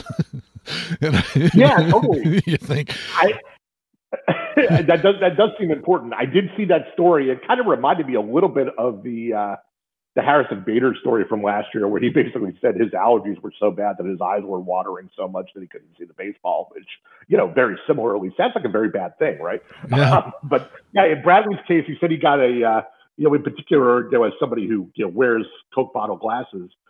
He said he had a astigmatism, which is not what I have, but knowing enough about these afflictions, astigmatism has been characterized to me as like losing like the vertical hold on your television, like things like move up and down, which to your point seems like really, really bad from a perspective of trying to hit a baseball while that's happening, right? I'm wondering if Jackie Bradley might be a sneaky opportunity here in some leagues, because while people don't know that he's done that, maybe he's going to end up being a better hitter than he has been over the last couple of years, especially. Yeah, it is interesting. I'm looking at his splits right now, and they aren't remarkable or anything, but the contact rate has been up quite a bit in June and been creeping up. Even since mid-May, he's been making more contact consistently. In the he's running at about over a month now with his contact rate over 80%, which in today's game is pretty darn good. The power and speed haven't been there. It's a pretty empty contact right now. But if I think back to the Jackie Bradley from his first stint with the Red Sox, it's been a few years that he's been pretty bad now. He was pretty bad last year for the Brewers, and before that he had a pretty good short 2020, but the full season 2019 was pretty bad. But the thing that I always think of him as is he's a super streaky hitter. He'll go really, really well for a month or more at a time, and then really, really bad for a month at a time. Famously in October 2018, when the Red Sox won the World Series, he almost single-handedly won that ALCS against Houston. With a couple of big home runs, a grand slam, and it just so happened that his, I thought of it as his monthly hot streak came in the postseason. But we haven't seen a hot streak from him probably pretty literally since then. So I would not.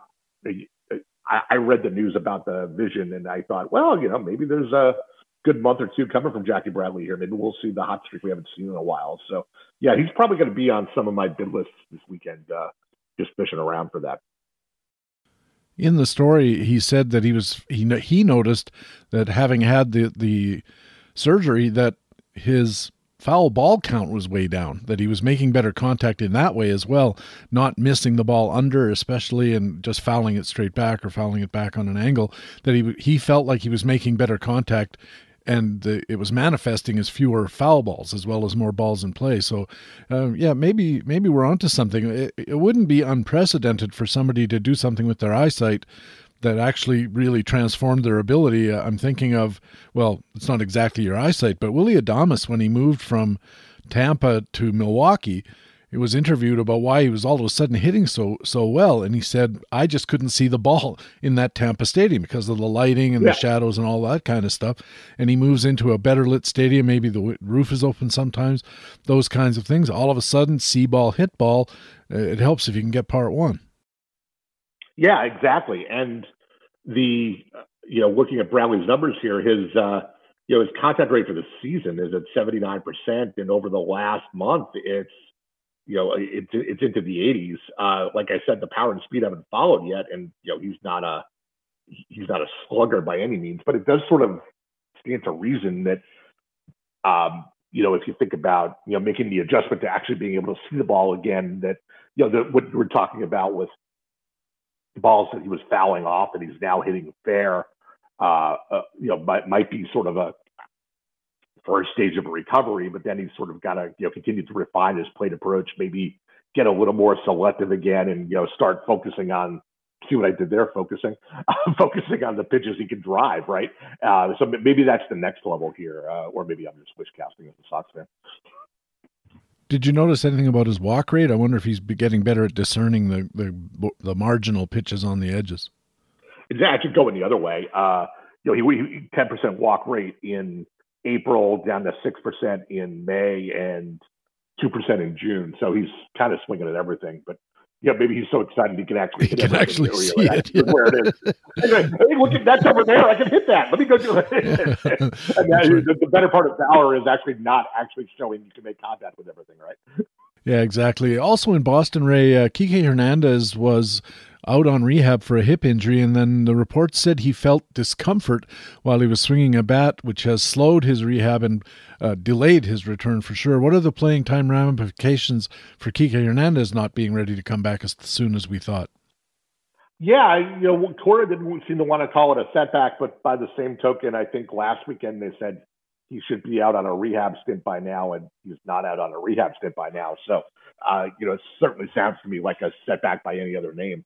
But I think one of the reasons that they're maybe downplaying this or not acting that concerned about it is they really aren't missing him. In addition to the fact that Hernandez wasn't hitting all that well before he went out, Jared Duran has been filling in as the center fielder and leadoff hitter, at least against right-handed pitching, and he's looked much better than he has in previous stints with the Red Sox. We talked, I think, last week or the week before about how Duran's gotten cups of coffee and not really taken any advantage of them. And, it's a chicken or egg thing, whether the cups of coffee were not extending into longer opportunities, or if the Red Sox didn't believe in him enough to give him those longer opportunities and sort of clear the way for him for a while. But, now we're finally starting to see Duran maybe, small sample size, but maybe kicking down the door a little bit. He's been hitting, he's 10 for 33, taking some walks. That's a batting average over 300 and OBP around 360. He's been, exciting on the bases, taking extra bases and that sort of thing. 3 doubles and a triple. So, there you go. It's not all slap singles either. Like I said, stealing a couple bases here and there. So, I don't think Kike is getting Wally pipped by any means, but Duran might be staking a claim that he needs to stick around. And it'll be interesting, tying this together with the previous discussion, it starts to get interesting to figure out how these pieces fit together when something has to give. If you want to keep Duran around, Kike could go to right field, but that's where Bradley is, and Bradley's hitting a little bit better. So do we want to stick with him? And you want to give up with him right when he just started seeing the ball again. So Kike probably won't be happy just being a bad side platoon guy, but he can't really go back to the infield because Story, Bogarts, and And the Devers are all entrenched. And Frankie Cordero's been getting some time in right field as they try to get both Cordero and Bobby Dahlbeck into the lineup every so often. So when Kike comes back, even beyond Duran, there are kind of just too many pieces here. So somebody is going to have to get bumped off the roster. And, the easy choice might be Duran, even if he's hitting, just because he's got options and they can send him back to the minors. But, if he continues to be sort of the spark plug of the top of the lineup, that it's hard to go back to Kike, who's been kind of a wet blanket at the top of the lineup all year long too. So, some tougher decisions arise, which, circling back to the immediate point, is that, the Red Sox will probably take it pretty carefully with Kike, because I don't think they are in any rush to have to face these decisions. Ray, I remember once upon a time, a lot of analysts, including some of our Baseball HQ analysts, were pretty excited about Reed Detmers of the Angels, and perhaps even more this year after you threw that no-hitter back in May. The team has now demoted Reed Detmers to AAA. Jock Thompson covers his hometown club for Playing Time Today. What has gone wrong for Reed Detmers? Yeah, there's really not been any good news there at all since that no-hitter. And if I remember it correctly, PD, I didn't pull this up this morning, but that no-hitter was the one that was a really weird one? Like he had like 2 walks and 3 strikeouts or something like that. It was the ultimate BABIP no-hitter, wasn't it? I believe that's correct, but I couldn't swear to it. Yeah, that's just a instinct of not going back to look at it, but that's kind of how I remember it. Anyway, since that day when the BABIP gods were favoring him, the reverse has been true. His ERA since that start a month ago has been closer to 6.5. 27 innings, 17 runs, 8 homers, and a whip up in the 1.4s, which is just pretty much deplorable in this day and age. And the strikeout to walk ratio is under 2. So all of this is bad news. On our pure quality start scale, through all 12 starts, he's been averaging something in the range of a 2, which is a rough outing. So yeah, it's hard to say that the demotion was anything but deserved. I just did look up the no-hitter. It was against Tampa, and yeah, you're right. There was only 2 strikeouts and 1 walk, so there was a lot of balls in play. And as you said, maybe they were just hitting them right at the defenders. Wasn't an overpowering no-hitter, to say the least. No, that was definitely my recollection. I wasn't sure I had the facts right, but yeah, I think overpowering was not the operative word there. Jock said in his analysis this might just be a reset for Detmers. So do you think we should expect him back at some point in the season? And for that reason, might there be a buy low, very low opportunity here? Yeah, quite possibly, especially for Dynasty League formats. This is a pedigreed prospect who has, taken some lumps in his first tours of the majors. So that's always not always, but often a fruitful tree to shop under. Jock does point out that the Angels have 4 off days in the next 18 days, so they could probably get by without his rotation spot altogether. Maybe use a bullpen game or 2 to limp to around the All-Star break before Detmers could conceivably come back if he goes down and has 4 good starts in that run. So as a result of that, Jock didn't really make any significant playing time allocations. Didn't give Detmers' innings to anybody else in that team because it appears to be a sort of a shuffling of the current deck chairs. But Jose Suarez and Kenny Rosenberg, 2 lefties, are probably the next call-ups if the Angels get a little short or need a spot start or something like that while Detmers is working out his kinks. Down in Tampa, the Rays got 2 solid slaps of bad news, offset a little by a tickle of good news. Chris Olson covering Tampa for Playing Time Today. Let's start with the bad news. 2 outfield injuries. First, Manuel Margot. Yeah, rough news for Margot, who's having a really nice year amid the carnage of the Rays. They've taken as many blows as anybody. Margot crashed into the right field wall the other night trying to make a catch and had to be carted off the field. There was an MRI done. I don't think we have the full results of that yet, but Kevin Cash, on the one hand, called it positive news, or more positive than not, I think was the direct quote. But I think that was really just, as he further elaborated, it seemed like he was saying there was a good chance Margot would be back this season. So clearly not just, whatever happened, seems to be not just a bruise. It's something that's going to require some extended downtime.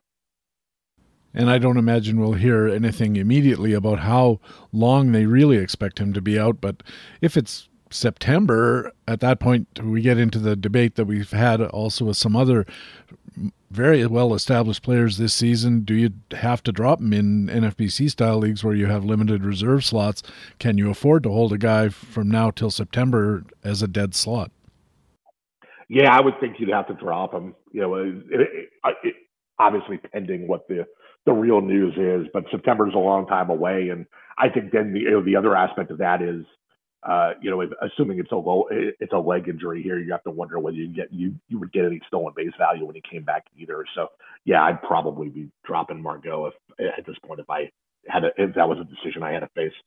Definitely a blow.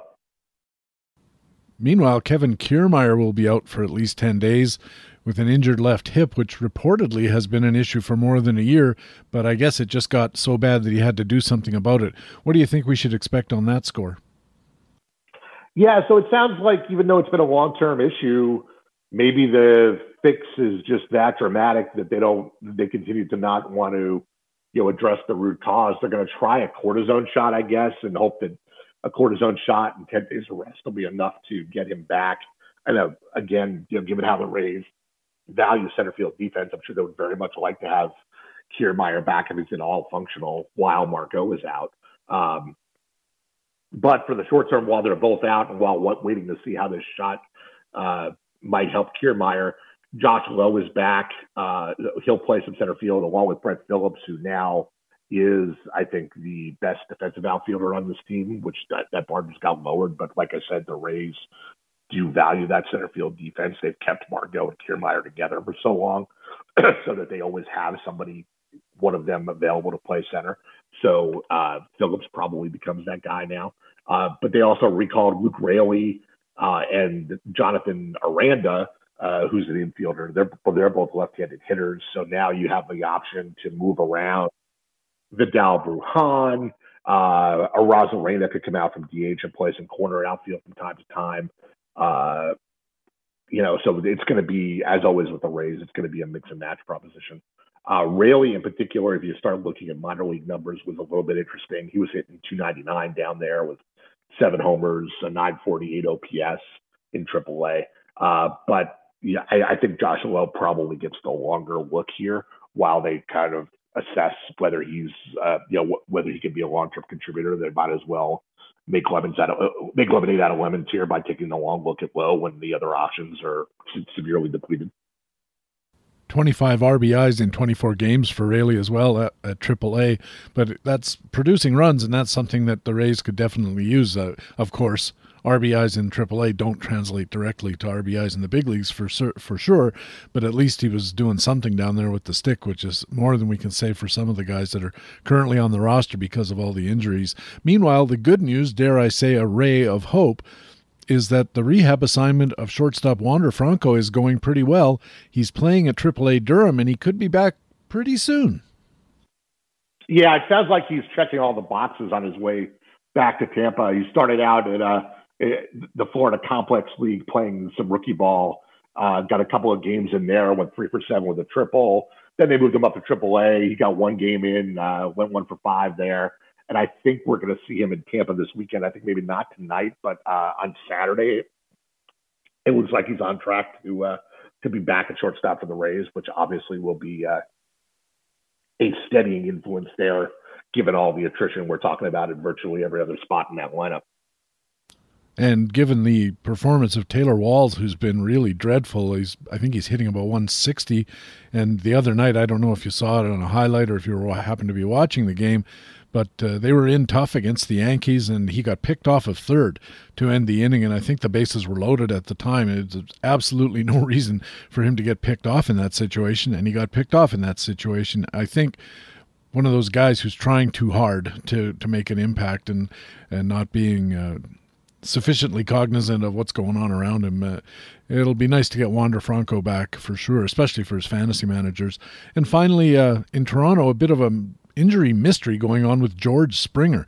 He left the game on Tuesday with what was called forearm discomfort and had an MRI, but we haven't seen it. Our new HQ analyst, Tim Cavanaugh, covering the story for Playing Time today. What's the latest on George Springer?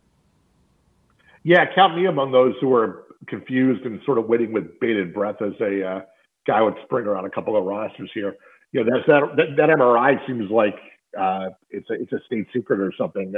No one has really commented on what they saw there, or I'm not even clear. I don't know if you are, PD. I'm not even clear if there's a precipitating injury that caused them to order the MRI. I don't know if he felt pain on a throw or if this has just been something that he's been managing for a while. Obviously, Springer's health history, especially since he got to the Jays, is somewhat checkered. It took him a long time to make his debut last year. And, his history of DL days did earn him an F health grade from us in the baseball forecaster. So, this is not a guy who has a history of shaking things off quickly. So, I'm concerned.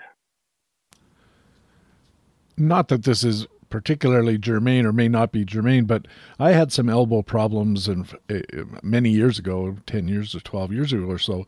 And the first thing that happened was I found myself, I was constantly rubbing the top of my forearm and kind of squeezing it because that's seemed to be helping with the pain. And it turned out I had a torn tendon in the elbow.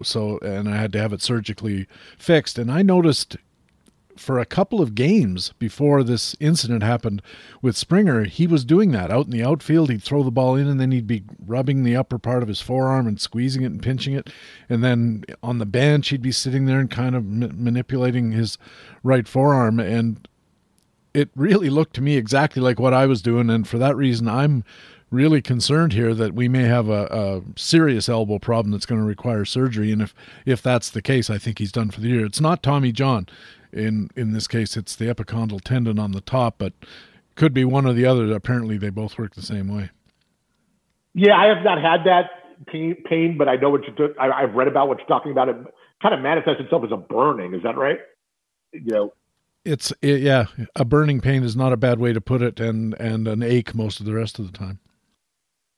Yeah, that's no good at all. So, the silence here does seem very ominous. So, if this is a longer-term concern or does lead to surgery, then it would seem like Raimel Tapia is the beneficiary. He started for Springer last night in center field, and there's not a great bat there, but I think he did steal a base too. There's a little bit of stolen base value, and obviously he would plug into a very potent lineup. So there's some, there's some good context. There will be some good contextual reasons to roster Tapia if he ends up being the beneficiary of an extended Springer absence here.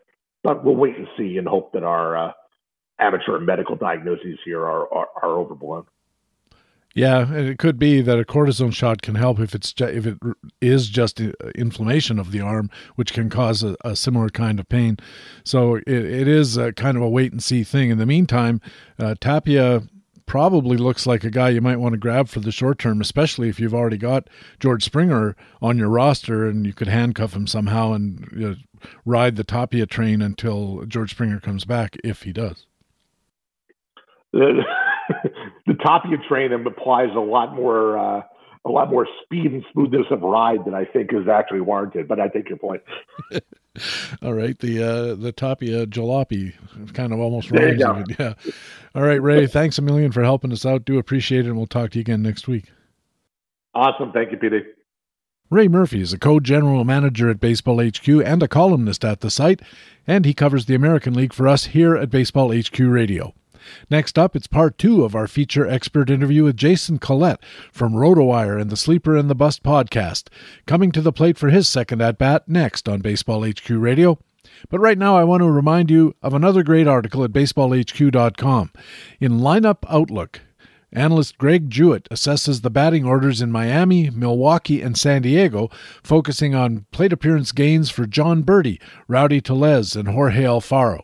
And don't miss the next edition of Baseball HQ Radio, another Friday full edition featuring an expert interview with Mike Gianella from Baseball Prospectus, plus all our other usual great stuff, National and American League news analysis, and our Baseball HQ commentaries. That's Mike Gianella next Friday on another Friday full edition of Baseball HQ Radio. Baseball HQ Radio.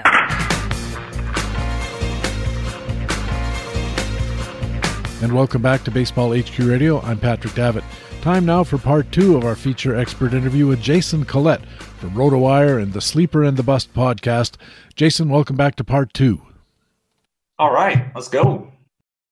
Let's talk about injuries. We talked about them earlier as far as how much they've been affecting our rosters, and you've been posting regularly on Twitter about the increasingly dire situation in Tampa. You're a Tampa guy, you follow the team, you're connected to the team in a lot of ways. Their players are falling one by one, but it's more like 1 by 3 to the IL. What is going on in Tampa with all these injuries, and is it something that's team specific, do you think? It's been bad. I tweeted the other night 5 of the opening 9 hitters from the opening day lineup are currently on the IL. With Zunino, with Brandon Lau, with Wander Franco, with Kevin Kiermaier, and Manny Margot. All 5 of those guys are now on the IL, and it's been bad. Margot hurt his knee landing, trying to make a catch against the wall. Kiermaier's been battling a hip issue for a few weeks. With Kiermaier in particular, I think that comes down to a variety of factors. 1, his age. 2, his style of play. 3, the playing surface at Tropicana Field. It takes a wearing on you, and that's where Franco and his quad injury, that was part of the problem with him as well. Lau with the stress fracture in the back, I don't know how to explain it. Zunino and the shoulder issue perhaps is just the way he swings. But playing on artificial surface for half the season is certainly aware. Longoria talked about it when he was here in Tampa Bay, and the team has attempted to give guys rest, like use the DH. Well, they've never really had a full-time DH. They've just used that DH as a day off from the field to try to do that kind of stuff. But it's been just a bunch of it, and that's why. It's been frustrating to watch as a fan. I don't know if you can do anything how can you tell a guy not to jump for a ball against the wall and not land awkwardly on your leg? How can you tell Kiermaier, don't go gap to gap and dive for these balls? How do you tell Wander Franco take it down a level? So it's just like, it's part of the game. It's just every year we see a team get hit by a rash of injuries, and Tampa Bay is certainly at the top of the list now. Maybe it makes more of an argument if they ever do get a new stadium that it's got to be real grass with a convertible roof if they stay in the Tampa Bay area. I was going to ask about the field. I've noticed some of that black rubbery stuff. I think when I watch on TV, it looks like when the ball hits the ground, you see that little explosion, little puff of that black rubber stuff, which is an improvement on the old sort of indoor-outdoor carpeting on a parking lot kind of deal. But is it still not as good as grass? Because I know that some people proselytize that the rubber infill individual blades of so-called grass is a big improvement over the old stuff and is almost as good as grass as far as injury prevention. I don't know anything about it. Do you? Yeah, it's a massive improvement over the old stuff that from somebody who's been down on the field surface there before they put in the new it's a night and day improvement. But I don't know if we'll find a player that would say, I prefer the artificial stuff over the natural stuff. I just don't think we'll have a player that does that. But yeah, there are rubber pellets, and it's usually put on a foundation they'll put couple layers of surface, much like when you're rolling indoor carpet. You've got your padding and different, because beneath all that's concrete. I have seen the exposed floor in that place. It's concrete, and so you can add all the layers but I don't think we'll ever find a player that says, "Oh, I love playing an artificial surface." Now, maybe an infielder who can bounce throws over to first base, they may love that. But at the end of the day, I'm sure that the playing on artificial turf for half a year, I've never seen, maybe it's a study, somebody who focuses on injuries. I would love to see the team injury rate on teams that have their home games on artificial surface versus natural grass and see if there's any kind of difference. Jason, how do you think the steady increase in injuries affects how we as fantasy managers should be thinking about our own league rules as far as injured lists, reserve lists, and those kinds of things?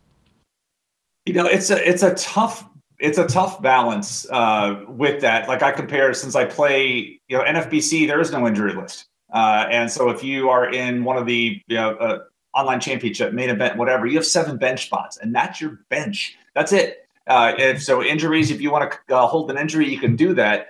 I don't think they're ever going to change that. It would be nice if you had at least like 3 roster spots where you could put some injury guys with that. And I understand the delicate balance between, okay, if we're allowed, like in Tout, where we have unlimited IL spots, and then you look at the free agent list, like, man, there's nobody here. Well, it's like you can't even spec on a guy coming back from an injury because somebody gets injured, just move them to your IL. So it's like a balance of, what do you want? Do you want a deeper free agent pool where you can take a spec on a guy being injured and coming back soon? Or do you want to let unlimited IL where you can just keep throwing guys on your roster? Like at one point last year in Tout, I think I had 9 guys in my IL because I could with that. So I'd like to see some kind of healthy balance. Unlimited IL, I'm not a fan of, but I'm also really not a fan of no IL spots. I would like to see NFBC adapt the rules to go to a 30-man roster with 3 injury spots.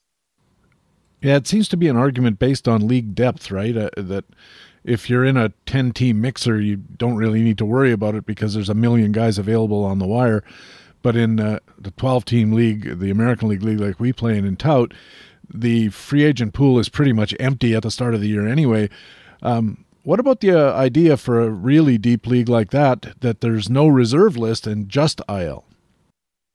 Sorry, the question cut off there. There was one of that pauses I was talking about. You said, what about the idea of a really deep league? And then I lost you.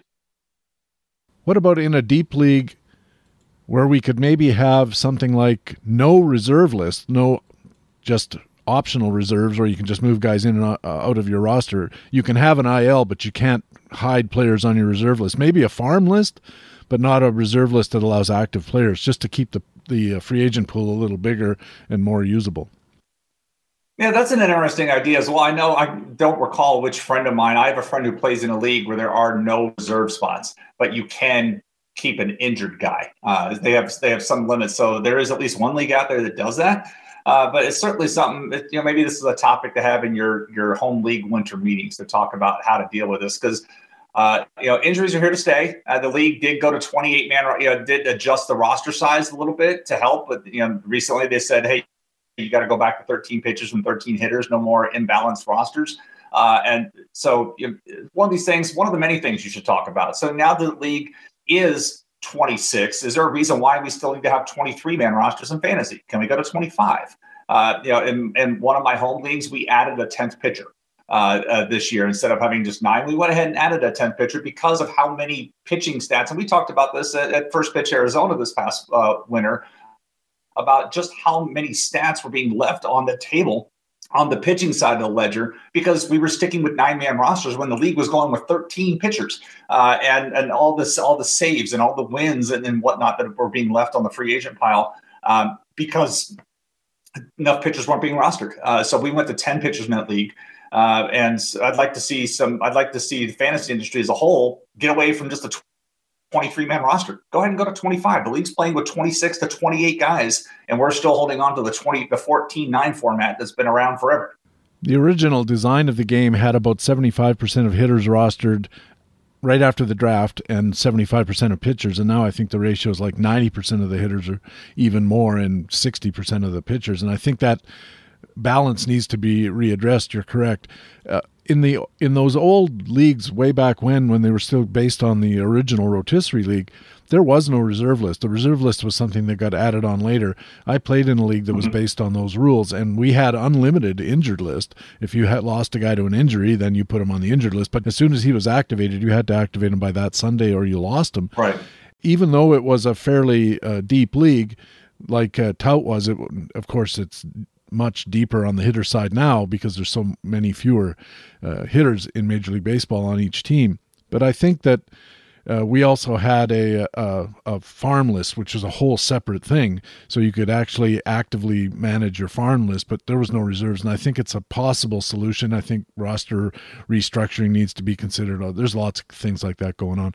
I heard you guys talking about some big name guys who were injured lately when I was listening to the Sleeper and the Bust. What are you expecting as a return date for Manny Machado, given what we've heard in the last couple of days? Yeah, it's crazy. They still haven't IL'd him. So they can always backdate it. It's just, unless he's Superman, I don't know how he's going to be able to take the field in the foreseeable future with the way that injury was, way it happened. I mean, that was a pretty nasty thing. I think all of us listening at one point in our life have sprained our ankle, and you know how tender it can be. But that was more than just a sprain. I mean, I'm surprised what they call it, grade 3. And a lot of us joked, a sprain is a tear. And how much of that do they want? And the only way that stuff heals is rest, rehab, or surgery. And just having him having him day to day is not going to fix that. And I don't expect him. I expect like rolling into the weekend, if they have one more team injury, they're going to need that roster spot. And so they could probably just backdate him to the IL, but I would be surprised if he is not on a backdated IL stint here, and they just try to give him enough time to recover from that, potentially through the All-Star break. If he comes back from it, wow. But if he comes back from it, I also don't expect him to be running as much as he was, because he was quite a nice surprise for stolen bases.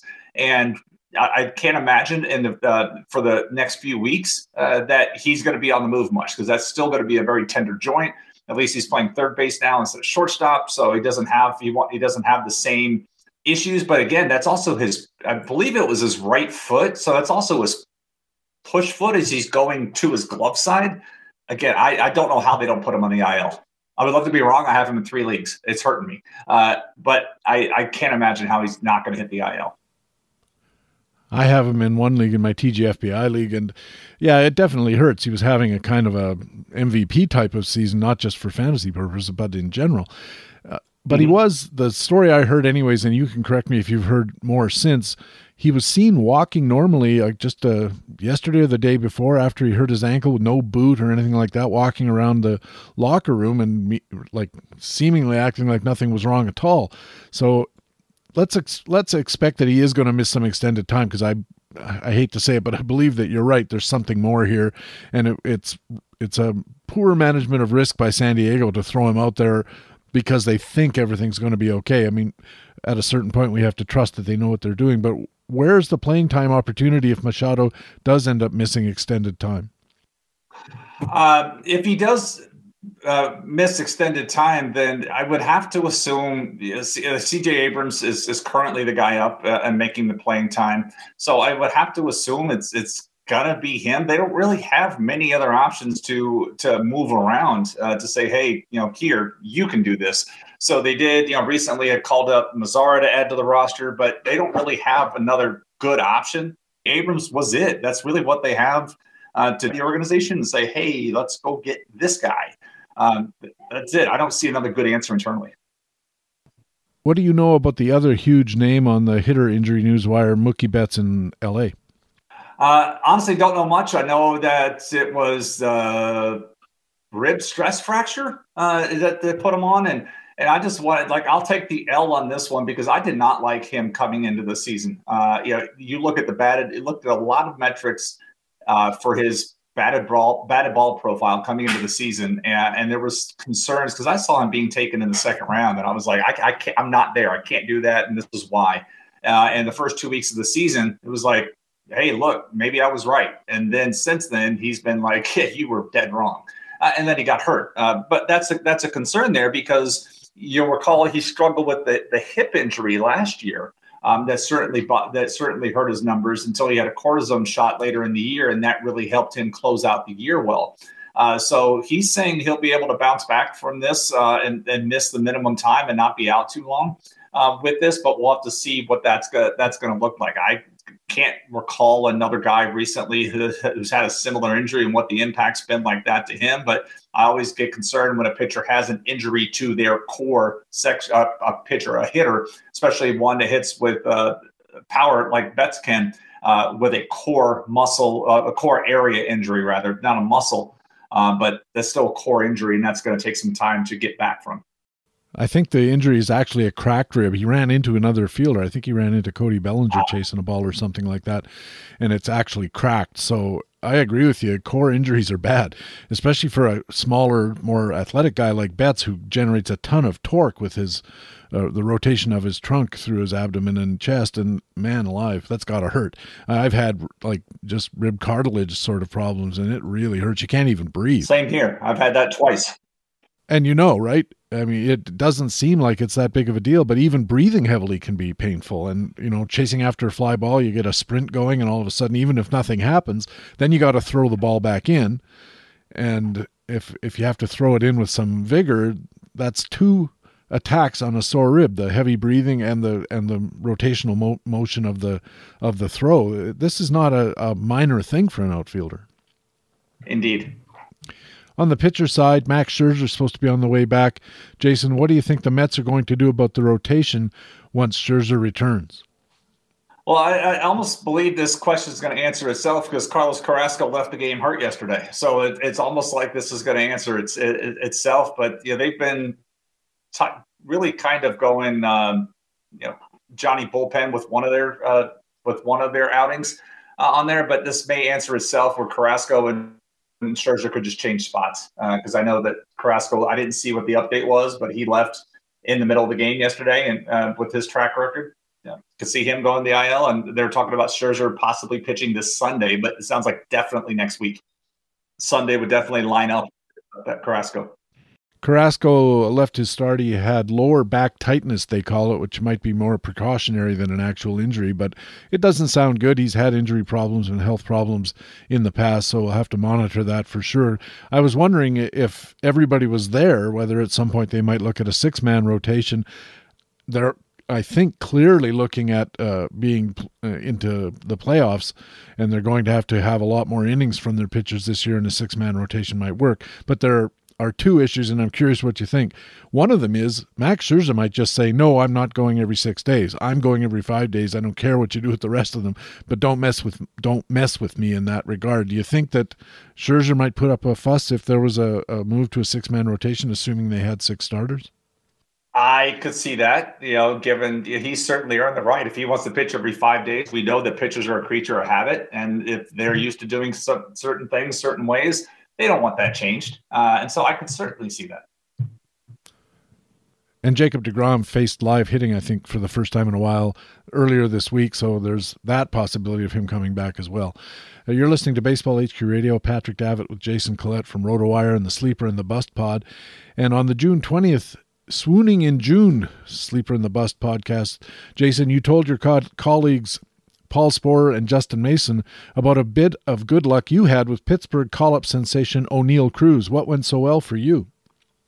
I picked him up 3-4 weeks ago for $3 in one of my NFBC leagues. And so what that would serve as a reminder, always check your free agent list to see what's out there. Use the watch list feature on whatever site you're using to see what's out there. But somebody had drafted, and that's the rule in NFBC for those who don't know, rookies aren't eligible for FAB until they're put into the system unless they were drafted and then they were cut. So somebody drafted O'Neill Cruz in one of my leagues and then had cut him because they ran out of patience with the Pirates not calling him up. So about a month ago, I'm sitting there and I didn't like, at the time, my roster was healthy and I didn't have hey, and look at this. I'm like, look, he's there.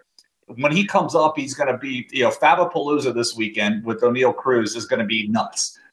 So I'm like, I can get him. I'll throw in a couple dollars, see what happens. And the Pirates have got to be calling him up here at some point. So I put $3 and it was an uncontested bid. And so I probably saved myself $250 to $300 FAB dollars because I expect him to go for that in some leagues this weekend. And I was able to immediately put him in my lineup because I lost Jorge Polanco to an injury. So I was like, switch. But I tell you, I was about a week. If the Pirates had not called him up, I don't know if I was going to be able to hold him much longer because I had 6 guys on my roster that were IL when I had to move Polanco. So luckily it was a nice position switch, put Cruz in there. But I had 5 guys on IL at that point because a lot of them have been hurt in the last week. And then Polanco went down, and I would have, if Cruz had not called up, I don't know how I could have kept him. So the timing was perfect in that regard, but it's just a reminder to continue to check your waiver wire to see who's been dumped, and then mark that guy to like, hey, wow, that guy got dumped. Just mark him. That way you can keep an eye on him and not forget about him. I bet the guy who dropped him ran into injury trouble as well. The Rays recently recalled Josh Lowe, Tampa guy. What do you expect from him the rest of the season? I would say this about anybody who the Rays call up from Durham to Tropicana Field, making an airline joke. The luggage is getting the hit skill is getting packed in their luggage and is not making it to Tampa Bay. All of these guys have hit well in Durham. Yes, Durham is a very good park for hitting. But all of these guys have hit well. Brujan was hitting well in Durham. Taylor Walls was hitting well in Durham. Josh Lowe has hit well in Durham. None of these guys have hit in the major league level yet. And Josh Lowe is playing center field right now, depending on some of the matchups. And so, the athleticism's there. And we were talking about stolen bases earlier. That's something if he could just get on base. He has been thrown out one time in the last 2 years. And I think he's 29 of 30 in his stolen base attempts between the majors and the minors. So he's very good at that skill. The problem is at the major level, he's not getting on base, so he can't use it. But defensively, he's good. He's got a very similar swing to his older brother, Nathaniel. It's similar challenges too, struggles with velocity high, can hit the ball low. But so far, in this Yankee series, he's had to face Montgomery, Cole, and Cortez. And that's been rough. So now he's got Pittsburgh coming in. He could have a really nice series against Pittsburgh and get back on track. So it's just really tough for a guy to get called back up and be like, okay, go face arguably the best rotation in baseball right now. And see and particularly two lefties. You're a lefty. So it should be a better situation against Pittsburgh. He's certainly going to get the playing time because they're out of options. They had to call up Jonathan Aranda and Luke Raley to get to the roster. Neither of those guys have yet even seen a bat in the game, last I checked, because of the pitching matchups. Staying in the Rays, I have Ji-Man Choi on my team in our Tout American League, and you guys, when you were talking, included him in your swooning in June contingent. A 286 batting average, 381 on base this year, even a little higher than that when you look at June alone. What was your point about Choi's roster ability? It depends on the matchups because Choi does not play against lefties unless they have no options. Like he had to play in this series. He's faced I want to say he faced Cortez. I know he's definitely in there yesterday against Montgomery because they just have options about who to use. But he is pretty much a facing right-handed pitching only option, and he's good at that. And that's the thing about him is he works counts. He will very rarely go up there swinging early in the count. He's got a very, very good control of the strike zone. When he does strike out, it's typically in two-strike protection mode type of thing. But he is not out there chasing pitches, and so he'll work counts. And draw his walks with that. And so the fact that they don't expose him to lefties, which have given him trouble forever, is why his numbers are as good as they are. So if you're using him in a weekly league that only allows you to do weekly moves, then you got to see what the righty-lefty matchups. Or if you look at him in NFBC where you can do Monday, Friday moves, it's like he was a good bench in the first scoring period because of the Cortez and Montgomery matchup. But this weekend, 3 righties against Pittsburgh. So he's a really good start in that week. So you've got the ability, depending on your league rules, do that. But he is absolutely somebody you would stream depending on the handiness of the starting pitcher. After I heard you guys talking about Choi, I went and looked at his Fangraphs page, and I noticed what looks like a weird pattern. March, April, 21% walk rate, 32% Ks. That's a very high walk rate and a pretty high K rate. Then in May, he loses half the walks. They fall all the way down to 10, 11%, but he keeps striking out, 32%, and he has a bad month. Then in June so far, the walks have stayed down, but the Ks have also dropped from the 32% level back down to around 20. What's going on with him as far as walking and striking out, do you think? Well, he was trying to play through some lower half injury during that strikeout phase. And so when he's, without his lower half, he's just not much. But like I said, he works his way into deep counts. And that's there's benefits to that. If you're in a deep count, you can draw a walk or you can strike out with that. And if you look at his strikeouts, I would bet you he has more strikeouts looking than he does swinging. Because he is, like I said, he's got a really good command of the strike zone. And I would bet he's like getting Julio Rodriguez-like treatment where a lot of the strikeouts are on the fringes of the strike zone. Because, again, he's arguably he and Yandy Diaz are the two most disciplined hitters on the team when it comes to commanding the strike zone. And I think it's guys like that who are going to really benefit from robo-umps, because there was a big story, a big hullabaloo earlier this season. You probably remember Julio Rodriguez was getting just jobbed on all those striking out on balls type of problems. And I think a lot of those close pitches, I think umpires are just guessing, frankly, because it's an impossible task. I'm not saying they're bad people or lazy or anything like that. I umpired myself for a long time, and I'll freely admit when it gets, you're talking about a ball that's moving 15 inches horizontally and 10 inches vertically and trying to determine whether it passed through an invisible, 5-sided prism that's floating in the air at various heights. I don't even know how anybody thinks it's possible to do this job without tossing a coin. But leaving it at that, you guys talked about Jack Suwinski in Pittsburgh, a hot power guy in June with 6 homers, 11 homers are altogether with 154 at-bats, and a .667 slugging percentage, obviously on a lot of pickup lists, but still only 77% rostered in TGFBI. And you and your podmates sounded some cautionary notes. What's the source of reticence about grabbing a guy with all this power? I mean, with the power comes the strikeouts. And to me, what it reminded me of was the run that Yoshi Tsutsugo went on last year for the Pirates. I think it was the month of August, or maybe it was 20. There was that run that Tsutsugo had for the Pirates where he was just absolutely on fire. And then just as everybody is like, okay, this is the Tsutsugo that we thought we were getting from Japan when he came over, he absolutely went in the tank. And that's my fear was Suwinski is, he's gotten us hot. We may have missed a goodness, but even Paul talked about that, aside of the 3 home run game the other day, he had been rather wretched in between the home runs between that. I think he has 6 home runs in June, but everything else around that had been a bunch of nothing. And so if you're looking for power and trying to do that, then sure. But it reminds me so much of that run Tsutsugo went on when he had 8 home runs, I think 23 RBIs over a 3-week period, and then couldn't even come close to that the rest of the way. So the risk profile is certainly there, but right now he's playing. And, if you're in need of power, you can't, beggars can't be choosers. And so you could take your run because he's going to be out there playing, but understand you should look at him as a week by week guy and not to say, I'm all in. This is my new solution. Be prepared to have a backup if you're going to go after Suwinski this weekend. I went and looked at his minor leagues record because I was curious if he was just paying some kind of major league penalty, and he really isn't. I've 30%, 28%, 28%, got it down to 25 last year in AA, and this year 31.2. So he's always struck out a lot. If there's any big difference that he was walking a lot more in the minors than he is now, up around 13, 14%, all the way down to 9, and that's not a really positive sign that augurs well for his ability to avoid striking out.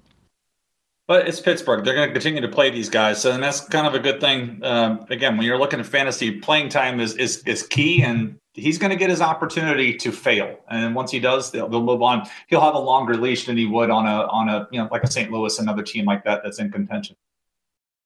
Yeah, I was thinking, move on to what if you're Pittsburgh? Kind of that's a bit of their problem like we have on our fantasy roster sometimes. Yeah, it's easy to say get rid of Suwinski, but then you look at the free agent pool and you think, and do what?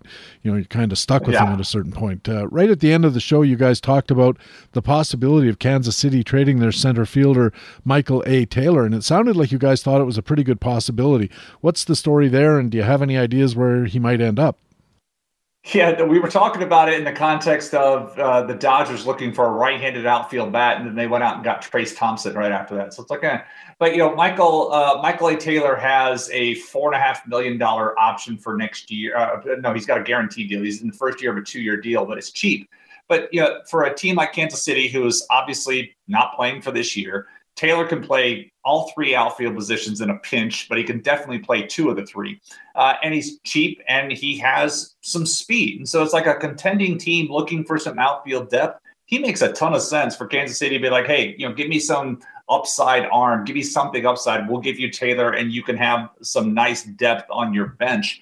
And one of the reasons why we were talking about that is because like Benintendi, Taylor's not running for Kansas City this year. And I know last year his success rate was about 67, 70%. So putting that in context of what we were talking about earlier. So I think that's part of the problem here is that because he was having some struggles last year, Matheny's like, sorry, you're just not going to run. So last I checked, Taylor had like 2 attempts on the season. He wasn't running much. So I'm looking at a guy who has historically run. And if he changes teams, perhaps there's an opportunity for him to run more for that. So I'd be surprised if Kansas City wanted to stay on Michael A. Taylor and say, oh, we want him back next year. I mean, this is the team, again, that's got Vinny Pasquantino just wasting in Omaha because they're trying to play Carlos Santana into trade value instead of just saying, okay, fine, go, we'll just DFA you and bring up Italian beef as he's nicknamed. Italian breakfast. He's Italian breakfast. Naturally, he's Italian beef with Clay Link and James Anderson. So, but yeah, it's like, I don't know what they're trying to do. It's just now that O'Neal Cruz has been promoted, now the frustrating part is, come on, Kansas City, just do it already. So they certainly have not only Vinny Italian breakfast, but they've got lots of options at first base to replace Carlos Santana. And they have a lot of guys who really have seemed to have accomplished everything they need to at AAA. And so I kind of had to giggle when you said Kansas City could trade Taylor for prospects. And I think, yeah, so they can leave him on the farm for 4 years too long and until the optimum time has passed. So Kansas City, what are you going to do about Kansas City, I guess? You're listening to Baseball HQ Radio, Patrick Davitt, with Jason Collette from RotoWire and the Sleeper and the Bust Pod. And Jason, you've been on the show lots. You know we like to talk about the boons and banes at the end of our discussions. Let's start with your boons. These are players who you think look like good value for the rest of the year in the American League. Who's a batter you think could be a boon? So I'm looking at Trey Mancini because getting into the time of season, it's trade. And Mancini is under a mutual option with Baltimore next year. And so that would be his final year. And Mancini, as much as he loves Baltimore and much as Baltimore loves him, may decide, you know what? I'd like to try something else. And so I'm looking at Mancini as somebody who could, he's hitting well over the past 30 days, 256, slugging 488, and that's in that ballpark. If I'm Baltimore, I have to at least consider offers for Mancini because he could be a nice contributor to a contending club, and getting him out of Camden and into a better hitting situation could really boost his numbers. In the National League, who's a boon batter? Dylan Carlson's been on fire of late. We talked about the success of St. Louis, but he has a 21% walk rate. He's on base at a 409 clip, slugging at a 514 clip. Really like the talent and want to see what he can do if he can stay on the field moving forward. But his production has been quietly nice here over the past month since coming back from injury, and I want to see what he can do the rest of the way. Over to the mound, who's an American League pitcher you think could be a boon? Sonny Gray has really looked good since coming back from his injury. Was won 2 of his starts. .64 ERA, is walking nobody, and Minnesota has been playing good behind him. Yesterday's game, it was not his, but that 11-10 track meet against the Guardians was a little surprising to see. But Sonny Gray has pitched really well since coming back from his injury, and I really liked him coming into the season. And the injury was ill-timed, but since he come back, he hasn't skipped a beat. I don't know if it's just me, but have you seen a lot of those kind of 11-9, 10-8 kind of games recently, especially after the way the season started? Yeah, it's definitely happening a bit more now, and I don't know if it's the adjustment. I want to take, this has been the first week that teams had to go down to 13 pitchers instead of having the extra, instead of having 14 or whatever. And I'm seeing a lot of pitchers now working back to back games. Like in this Tampa Bay Yankees series, I think Jason Adam worked all 3 of the games. And you rarely see that from teams where they're using that same reliever in 3 straight games. But some of these teams, with the way the schedule's been and whatnot, team bullpen usage seems to be out of whack, and some of these teams are going into these, and that's one of the other side effects of the Johnny bullpen starts, where okay, you're gonna have a bullpen day, but if one of these games shortly after that bullpen day, gets to be your starter can't go on, and all of a sudden you've got that. And then you don't have the flexibility of just optioning guys up and down as frequently as you want to, as we previously had, because you have the limitations on how many times guys can be sent down. So some of these guys have to stay up. You can't just like, oh, this guy pitched 3 innings, I'm going to farm him down, pull up the next guy. Well, you have limits on how many times you got to do that. So right now we're seeing some atypical bullpen usage, and it's reflecting in the box scores. How about a National League pitcher who could be a boon? So I'm sticking with the trade theme. I'm looking at Mitch Keller from the Pirates. Mitch Keller has had a 2.73 ERA over his last 6 starts, and with starting pitching in demand everywhere around the league, Pittsburgh has to seriously consider listening to trade offers for Mitch Keller. I know they have a terrible track record of trading away pitchers who then go on to be great elsewhere. But Mitch Keller, he had a horrendous start to the season, and he's been pitching really well of late. But it's mostly for a terrible team, and so they have to seriously consider listening, and that would be a great upgrade for his wins if he can get moved to a team that's in contention. Which almost any team's better than Pittsburgh, that's for sure. And it's an interesting point, Jason, to look for guys who might get traded into better situations, especially at this time of year. Let's go over to the Banes, again, starting in the American League with a batter who could be a disappointment the rest of the year. So we mentioned him earlier, but Jorge Mateo, the steals. He's had 6 steals over the past 30 days, but it's come at the cost of a 173 batting average and a 40% strikeout rate. I get it. Like if you took a spec on him early in the season, you'd love the stolen bases, but if you can move those stolen bases, move them. It's like eventually even he's out of options. So Baltimore can, and they obviously can afford to play him, but he's out of options. Yes, he's a good defender, but it's costing you severely in other areas. And if you can move the steals for a more well-rounded offensive player, please do it, because it's going to be tough for even Baltimore to keep him out there at that strikeout rate. In the National League, who's a batter who could be a bane? Also mentioned him earlier because he's starting to show the same trends, but Jazz Chisholm Jr., last year, again, he got off to that booming start out of the season, got hurt, and then came back. It was not good. But over the past 30 days, he's hitting a $179 with a 33% strikeout rate. So he's kind of showing that June swoon again this year. And that's concerning as somebody who, again, has multiple shares of him in leagues. But he's doing exactly what he did this time last year, which is not great. Back to the mound, an American League pitcher who could be a bane. So I have to include one Tampa Bay guy here, and I'm looking at Jeffrey Springs, not because of how well he's pitched, but because he's going to have a workload issue here. Springs has been a full-time reliever, got pushed into the rotation, and eventually he's got to come out of the rotation. I don't see how Tampa Bay is going to allow him to stay in the rotation moving forward. Boz just came back. Rasmussen will be back off the IL here soon. And then Luis Patino is close to coming back. So as Patino and Rasmussen come back, even Rasmussen's going to have a limit on how much he's going to pitch this year. But Jeffrey Springs has been great here over the past month or so, but he's going to hit a wall. And so I'm concerned about him in the second half of the season because I can see them peeling back his workload to conserve him for the long run. And finally, how about a National League pitcher who could be a bane? I don't know what to do with Eric Lauer anymore. Eric Lauer was really good in April, early May, and then Eric Lauer has been incredibly hittable here over the past month. I believe he's got the worst ERA of all pitchers here. It's been tough. I don't know what has changed with him. It's like I want to dive into it because he looked like he was going to be quite defined. But then right now he is like waiver wire fodder. I can't have him on my team with that. And I'm just concerned how a guy went from pitching so well to pitching so poorly here as he has over his last 5 starts. And just been home run rate's been ridiculous. So maybe simple regression puts him back into play. But I got to take a deeper look at Eric Lauer and see what's going on. But right now it is really tough to recommend keeping him in your lineup. Jason Collette's boons: Trey Mancini of Baltimore, Dylan Carlson of St. Louis, Sonny Gray of Minnesota, Mitch Keller of Pittsburgh. His banes: Jorge Mateo of Baltimore, Jazz Chisholm in Miami, Jeffrey Springs of Tampa, and Eric Lauer of Milwaukee. Jason, tell our listeners where they can keep up with your work. So you can find me on Twitter at Jason Collette. The Collette Calls column at RotoWire runs weekly. This week we talked about the steals, and next week's article will run probably by Wednesday.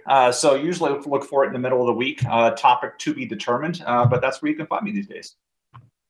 And we should mention Jason Collette, all one word, at Twitter with 2 L's and 2 T's. Otherwise, I think you end up with some Canadian country music singer or somebody like that. I don't know what he knows about baseball. But, or an Australian equestrian. Apparently, there is a horse jockey in Australia named Jason Collette, because I got hit with some tweets over the weekend about it, and somebody was like, that's not the bloke you're looking for. And so, yeah, so, at 6'4", 210, I'm a little too large to be a horse jockey. I was going to say, Jason, this was a lot of fun. We had a ton of technical problems behind the scenes here. I lost internet. Jason was losing Google Meets. It was quite a chore, but in the end, I think it was worth it. Great information, great takes, great analysis, Jason. I appreciate it. We'll talk to you again soon. Yeah, thanks for having me on. Sorry that Google Meets has been such a pain in the butt for me, but hopefully it'll get better. Maybe I need to switch machines or try something else out. If anybody else has been having Google Meets troubles listening to this, please reach out and let me know what you did to resolve it, because it's been about a 3-week pain point professionally for doing fantasy stuff and for my day job, and it's just really getting annoying. So if you know how to fix it, let me know. And, of course, we got to feel sorry for Google. They're a little short on funds. Yeah, no doubt. All right, thanks, Jason. See you soon. All right, take care. Thank you. Jason Collette writes for RotoWire and podcasts on The Sleeper and the Bust. Quick break here, then we're back with our HQ commentaries, the frequent flyer and extra innings coming up on Baseball HQ Radio. But one more item from the Baseball HQ site that I wanted to mention is our daily call-ups articles. In this one, our scouting team checks out all the recent arrivals, including O'Neill Cruz, Lennon Sosa, whom Ray and I discussed, Jeter Downs, Riley Green, and Liover Peguero, another top Pittsburgh shortstop prospect. That and the other items are only a few of literally dozens of great articles, reports, and commentaries you'll find at baseballhq.com all the time. Not only articles, but tools like player projections, depth charts, surgers and faders, and other leading indicators for hitters and pitchers. When you add it up, you get expert content plus tools you can use to improve your teams and win your leagues, and they're why we call our site the best fantasy baseball website in the business. First off, Stengel was, to me, one of the more misunderstood figures in baseball because of his time with the Mets and because he understood what his role was, and his role was to entertain the media. And I think his baseball knowledge and his general acumen was really lost in a lot of that caricature. Okay, he became a caricature of himself. And for the players, though, it was interesting. He'd get you in spring training every year, and he had the same routine. I mean, with the Mets, he really started with the basics. He went over to the bag and he reached in there and he pulled out a ball and he said, "This is a baseball." That's where we started. Baseball HQ Radio.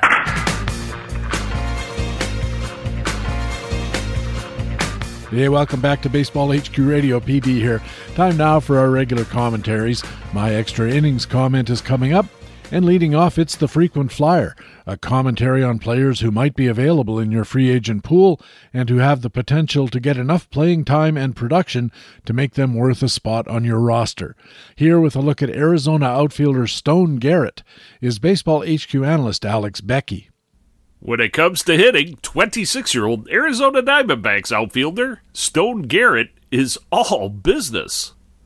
I would read the Wall Street Journal business and finance section every day after a 1 p.m. GCL game, the Sugar Land, Texas native was quoted as saying in a May 24, 2022 Nevada Sportsnet article by Shannon Kelly. Real estate just kept popping up, so I looked into getting my license, got my license, and did pretty well in the off-season for myself, Garrett continued. The article further describes how after Garrett's minor league contract with the Marlins was not renewed, a message on Garrett's real estate LinkedIn page connecting him with the Diamondbacks changed his life and gave him another shot at baseball. Now he's also connecting with baseballs, batting .303 with 18 home runs and 14 steals plus an OPS on base plus slugging percentage north of 1,000.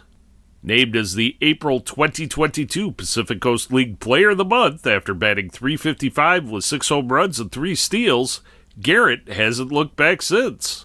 His 18 home runs obviously ranks near the top of the Pacific Coast League leaderboard. Nevertheless, when we look back, we can see that Garrett has never batted above .277 for a full season, perhaps suggesting regression based upon rule number 2 of Todd Zola's Rules of Regression, found on page 22 of Baseball HQ's 2022 Baseball Forecaster, whereby, according to Todd, the most accurate forecast is often just a regression to the player's career average. That's why 26-year-old Arizona Diamondbacks outfielder Stone Garrett, like all of our frequent flyers, should be considered to be a long shot, who may be worth the flyer if he is still available in your league. So yes, perhaps Garrett's .302 batting average in 2022 and his .342 batting average on balls in play in 2022 are well above his .253 and .324 career averages respectively, signaling possible regression this season. But regression doesn't punch a time clock, according to Todd Zola's rules. In other words, perhaps some of Garrett's other possible leading indicators appear to point the opposite direction, towards progression, or progress, a breakout. For example, Garrett is currently seeing almost 4 pitches per plate appearance in 2022, up from 3.6, where our research on page 30 of the Baseball Forecaster shows that batters who work deeper into the count, pitches per plate appearance, tend to display more power relative to their linear weighted power index, perhaps allowing you too to display more power relative to your league by adding rock-solid 26-year-old Arizona Diamondbacks outfielder Stone Garrett as our frequent flyer for this week. For Baseball HQ Radio, I'm Alex Becky at BaseballHQ.com. Baseball HQ analyst Alex Becky has his frequent flyer commentary here at Baseball HQ Radio every week. Now it's time for Extra Innings, my comment on baseball and fantasy baseball, and this week I'd like to talk about some feel-good stories in a week when we could use some feel-good in our lives. The first story is something I touched on with Nick earlier. The Brewers released longtime outfielder Lorenzo Cain this week, and they did it in a way that invites a little round of applause. The Brewers hadn't been playing Cain and clearly didn't intend to give him any playing time down the road. He was hitting just .179 with a .667 OPS, a single home run, 17 runs scored, 7 RBIs, and just 2 stolen bases. The thing is, Cain last played on Thursday, June 16th, and knowing they weren't going to let him play anymore, the Brewers could have executed his release on Friday, June 17th. They didn't. They waited until Tuesday, June 21st, because that was the day Lorenzo Cain hit 10 years of credited service time. And that small consideration, a couple of days, means Cain is now fully vested in the Major League Player Pension Fund. He'll be eligible for a full Major League Player's pension. It can reach more than $200,000 a year, depending on the age of the player when he decides to start collecting it. Now, I know what some people are going to say. It didn't cost Milwaukee anything to do that, except for the roster spot for a couple of days. I know that Lorenzo Cain's probably a multimillionaire 10 times over, and he probably doesn't need the money. It doesn't matter. It was just a nice thing to do by a ball club for a veteran player. The second story is about Jock Peterson. You remember Jock Peterson, the guy who received the slap heard round the world, or at least the one heard after the Will Smith slap heard round the world. Jock Peterson got the slap from Tommy Pham over a disagreement they were having about a fantasy football league they were both in. Pham's Cincinnati Reds will visit Peterson's San Francisco Giants starting tonight, and Peterson has called on Giants fans in the media to stay classy and respectful, his words, towards Pham. I hope they oblige him. It's just a nice thing to do. And finally, the last story is about a Missouri man named Dan Bryan. Brian's son Ethan, who played baseball essentially his whole life, died in a traffic wreck a couple of years ago when he was 16. Someone gave the dad a book by another grieving father who had dealt with his loss by playing catch with someone, somewhere, every day for a year. So on New Year's Day of this year, Dan decided he was going to honor Ethan's memory by playing catch with friends, neighbors, strangers, every day of 2022. And as part of that promise, Dan Bryan will be throwing out the honorary first pitch tonight when the Cardinals host the Cubs. Baseball, dads, and kids. For Baseball HQ Radio, I'm Patrick Davitt of BaseballHQ.com. I have my extra innings commentary here at Baseball HQ Radio every week. And that's Baseball HQ Radio for Friday, June the 24th. Thanks very much for taking the time to download and listen to show number 24 of the 2022 fantasy baseball season. I also want to thank our guest expert for this Friday full edition, Jason Collette from RotoWire and the Sleeper and the Bust podcast. Jason is a terrific fantasy baseball analyst and writer, and another genuinely good guy in an industry full of them. I also want to thank our regular commentators from BaseballHQ.com, the best fantasy baseball website in the business. Our Market Watch commentators were Harold Nichols and Ray Murphy, and our frequent flyer commentator was Baseball HQ analyst Alex Becky. I'm Patrick Davitt, your extra innings commentator and the host of Baseball HQ Radio. I hope to see you on the BaseballHQ.com subscriber forums. Also, remember, you can stay in contact with Baseball HQ on Facebook and on our Twitter feed at Baseball HQ. You can also follow my personal Twitter feed at Patrick Davitt, where you'll always be the first to know when a new podcast is available. Please tell your friends about Baseball HQ Radio. Take a second to go to Apple Podcasts, Pocket Cast, Google Pods, wherever you catch your pods, and leave Baseball HQ Radio a good review and a rating. It really does help us find new listeners, and that helps us keep the podcast going. If your pod getter of choice doesn't find Baseball HQ Radio, let us know about that or anything else on your mind by emailing to bhqradio@gmail.com. Thanks again for listening. We'll be back again next Friday with another Friday full edition featuring an expert interview with Mike Gianella from Baseball Prospectus, as well as all the usual other great stuff. That's Mike Gianella on next Friday's full edition of the podcast with fantasy baseball intelligence for winners. It is Baseball HQ Radio. Talk with you again Friday, and for now, so long. Baseball HQ Radio is a weekly free podcast available through iTunes and other podcast aggregators, or directly from baseballhq.com, where we have an archive of past shows as well.